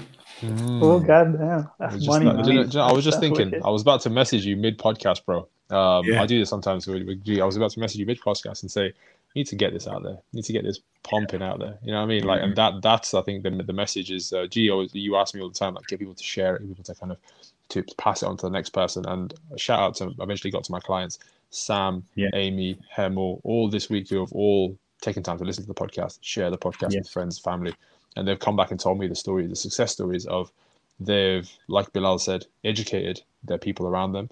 It's the education, it's the passing of knowledge, it's the self looking at yourself first. I'm not really fixed on this. Okay, cool. I'll listen to this podcast, help me in a few ways. I've passed that on now. And to be honest, 80 podcasts, fantastic, but it's the 20 that we've done so far, I think have so much value in some senses, like some of the things you've said today, but some of the things that I know you've said for the last 20 episodes can help so many people, and that's the win, right? That's the win. So I know Bilal had to chip off close to this time. Did you have any more time, Roy? Should we stay on for a bit longer, or should we call it there? I'm good for another 10 minutes if you got 10 minutes. Okay. Yeah. We got 6 hours. 6 hours. It's like once you leave, we'll just carry on. Sundays are podcast days, huh? That's it. It is Sunday today. It is Sunday. It is Sunday. It's gone so quick, eh? Weekend, nothing on the weekend, man. Oh man, this weekend, it's been good. It's been good. I feel like I've got a lot done. Jesus, it is Sunday today. Wow, it's good, man. So let me ask you this, bro. We may modify this question a little bit because it is a bit of a generic one, but cool. In terms of another trainer getting into the industry right now, brand new trainer, fresh faced, kind of wanting to have what we have in this context. What would you say to them? How would you kind of ignite that fire? Because there is clearly a reason why you are where you are, through looking at yourself and breaking that stuff down. Oh, this is not right. That's not right. How would you kind of put it across to them to think more critically about their journey? To think more critically about their journey. I think it stems from. So, I mean, the way I started, just kind of going back to my journey, and what really kind of goes, I want to just study endlessly, or I want to just keep going, or just keep learning and stuff like that. I would say it's wanting to be good at your job, just like wanting to be really good at your job, right? The mistake I made very early on was I was doing a lot of learning as opposed to being very practical. And you know this, right, from our discussions. So I knew a lot of stuff, and I could help the odd person every now and then. But I did the eye test, the natural eye test of going, right, let me look at someone. There he is. Where did you go? Captain Brown. Yeah. I'm glad you guys were able to carry on. That's amazing because I just got booted out. This is episode 20, man. Even if you're 28 episodes deep, you can still get new shit coming up that you don't know how to deal with. Move aside, bitches. What was that saying? It's just the want to get really good at your job, right? So the reason we stepped into this industry is because we want to, and for some people, it comes through impact, and you can understand. For some people, are just physical individuals, and they're like, I guess I'll do personal training. But then there comes a level where you want to be really good at your job, right? Because enjoyment, fulfillment comes when you're good at something. You'll always feel frustrated when you're absolutely crap at something. Or somebody goes, dude, I have a bit of a niggle on my shoulder, or my shoulder's not moving as well. And if you don't know, you kind of feel unworthy or something like that. Now, I didn't have that problem early on because I was mixed in the knowledge of corrective exercise and following people like Muscle Doc and you guys. But the mishap or the mistake I made was just not practical enough with seeing people and just getting in the trenches essentially and working with people. So to ignite the passion or to be a bit more of a critical thinker is put yourself in different scenarios or more scenarios and understand what exactly it is that you're looking to do or help people with. So my thing is movement, sure, but I can help you in the gym or outside the gym, whether you're at home. And so I just have to put myself out to more people who are looking to do that. And the more exposures I have and the better I get at my job and the better, the results that I get with my clients, the more inclined I am to go, well, I just need to keep learning, because learning and applying is just a simple recipe. So if I have someone here who comes up to me and goes, right, I just feel like in my squat, my lower back hurts, or I'm just living with lower back pain. And I assess him and I'm absolutely clueless about doing this. I don't know what the hell I'm doing. There comes a point where you just feel unworthy. And this has happened to me very early on when somebody came to me like, asking about shoulder issues. And I was so early on in personal training. I was still doing the level 3 course, which is quite simple and basic. You don't deal with shoulder issues or anatomy and that kind of stuff. And I felt quite unworthy. I was like, can I really do this? But all you have to do is learn and apply. And it's a simple recipe. And of course, you have to package it up nicely and make sure your client can digest that information. But the bottom line is just get good at your job. And Mark Cole, like someone I follow on Instagram, he's reputable industry business coach. He always talks about it. You'll always be frustrated if you're not getting the results you want to get for your clients. You'll always be frustrated. But how do you get results? You have to know your shit. You have to know your stuff to a certain degree and then apply it. Just keep applying it. My massive gap for me was, right, I knew the stuff. I could throw out the fancy words, but you throw someone in front of me and my heart rate would be through the roof and I'd start sweating because I was like, oh man, I've not really assessed someone like this before. And of course, there's always that entry point. But now it's like second nature. My assessments aren't stringent, like, I'm doing this, and this. It's based off what I'm looking at. But that comes with just doing it. Learning. All right, cool. We've done PSO. We're doing this. Like the shoulder stuff. I kid you not that we did that shoulder lecture, the 4 doorways. The next day I was assessing someone through the shoulder. We just went through the 4 doorways and that's it. We figured out, okay, we can probably look at this in your programming in a few different ways. But it was application. Straight learn it and apply it. And and that's it. And I think to be a critical thinker, or like the way we think or the way we want to address the fitness industry, I'm not sure if that's innate or just, get around the good people. But you can tell like when people know their shit, right? Like we have a lot of YouTube and Instagram stars that are telling you to do like walks with a band around your knee and that will fix all your problems, or just become a little generic now. And we know that. And there are generic problems that we can all solve and through posting. But you've got to be genuine about it. Like just be genuine about the people that you're trying to help. But like if someone comes to me, or I can easily do this for a year. Just bump up or put my Instagram page on steroids, pay the right people. In a year's time, have a good amount of followers, and throw out online programs for people that are just generic. Or I can do the groundwork now, work with individuals that I'm seeing on a real life basis, the 20-year-olds, the 20 to 30-year-olds that I want to impact because that was me. And so I have a vested interest in working with these people. So it's very genuine. Then after a year, after I've seen all these people, then maybe if I put an online course together, then I'm very genuine about what I'm putting out there, or I believe in what I'm putting out there because it's come from the real experience. Not bloody just blasting out shit because I can. Like the industry is leveled up so much. We all can understand that. We walk into a gym now. I can go to your nearest gym bro, and he could probably tell me that, bicep has 2 heads, and you have the brachiosaurus. He could probably tell me that because the gym bro on YouTube, you have Squat University with 1 million subscribers. You get it? We have that now. It's leveled up so much. But what we're losing because everybody has the knowledge, it's become so generic. It's paint the brush over everybody, and the solution for one person, solution for the same. But it's not. It really isn't. So be genuine in your approach as well. Some good advice, man. Yeah. I like that. It's like is someone who's so fresh, relatively fresh into the industry as well. Is like, man, you're pulling out some good shit. So we got hope for you, man. I'm so young. I hope so. That's good shit. That's good. I got hope from you guys. I'm good. I'm qualified. I don't need any qualifications. I got the Captain Brown and nurturing Gordon Brown's thumbs up. That name in itself is Anakin Brown. That's what he is. Just rise him up. You're the chosen one. That's it. Anakin Brown. That's you, man. That's amazing. old Qui-Gon Jinn over there, and I don't know which one I am, but yeah, we'll take it. Jedi. You could be Jack Yoda. Jack Yoda. Jack Yoda. Imagine him wearing a cape. Oh, I love that. That's it. Mace. I'll take Mace Windu Brown. Thank you very much. I like that. Samuel L. Jackson. Yeah. His purple ass lightsaber. Yeah, man. Bro, that's yeah. No, I like honestly, I like a lot what you said as well. And you're right, is because the first thing is like you got to be able to think properly about it as well. Because there's too much generic shit. And when you start to think about it, you start to realize, hey, hang on, actually, it's a much more complicated picture. And like, you know, Simon talked about basically that Dunning-Kruger effect, which is just basically you get a little bit of knowledge, and so like your X and Y axis, like your knowledge is here, and your confidence goes up all the way up to here. But then you start to learn a little bit more, and then it starts to come down because you start to realize, actually, I don't know fucking anything. Your confidence starts to come down, but your knowledge is going up.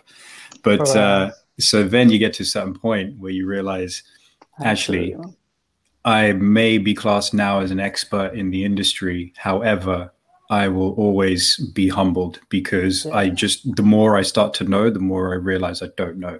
And absolutely, man. Absolutely. And so, yeah, man, we really do, like some of the people that I follow on Instagram who are genuine about this, who are kind of like the underground kings, I'd call them. Like they know their shit, they're helping people on a daily basis. And if they were to throw out an online program, I throw my bank account at them because they know their shit. You know, those are the people that we should look up to. Those are the people that have done that. They have like 10, 15 years. And for me, it's not about like, right, cool, I'm on this podcast and I'm getting complimented by you guys. But this ain't it. Like 10 to 15 years, I want you guys to still be in a picture and be like, oh, yeah, we did it. We're still here. We're still rocking in the same industry, because that's authenticity. It's not bouncing because that's what we get a lot of these days. It's if it's authentic, stand the test of time. Exactly, man. Because that's the thing, is there is a lot of bullshit out there. There's a lot of generic bullshit out there as well. And people, it's just, they do exactly what you say. They just throw something at it, and like they got to keep thinking about adapting, because they don't really, like, it just looks obvious. It's like you don't really know who you are and what you're about. You're just doing the thing and like, okay, great, you're making bank and whatever.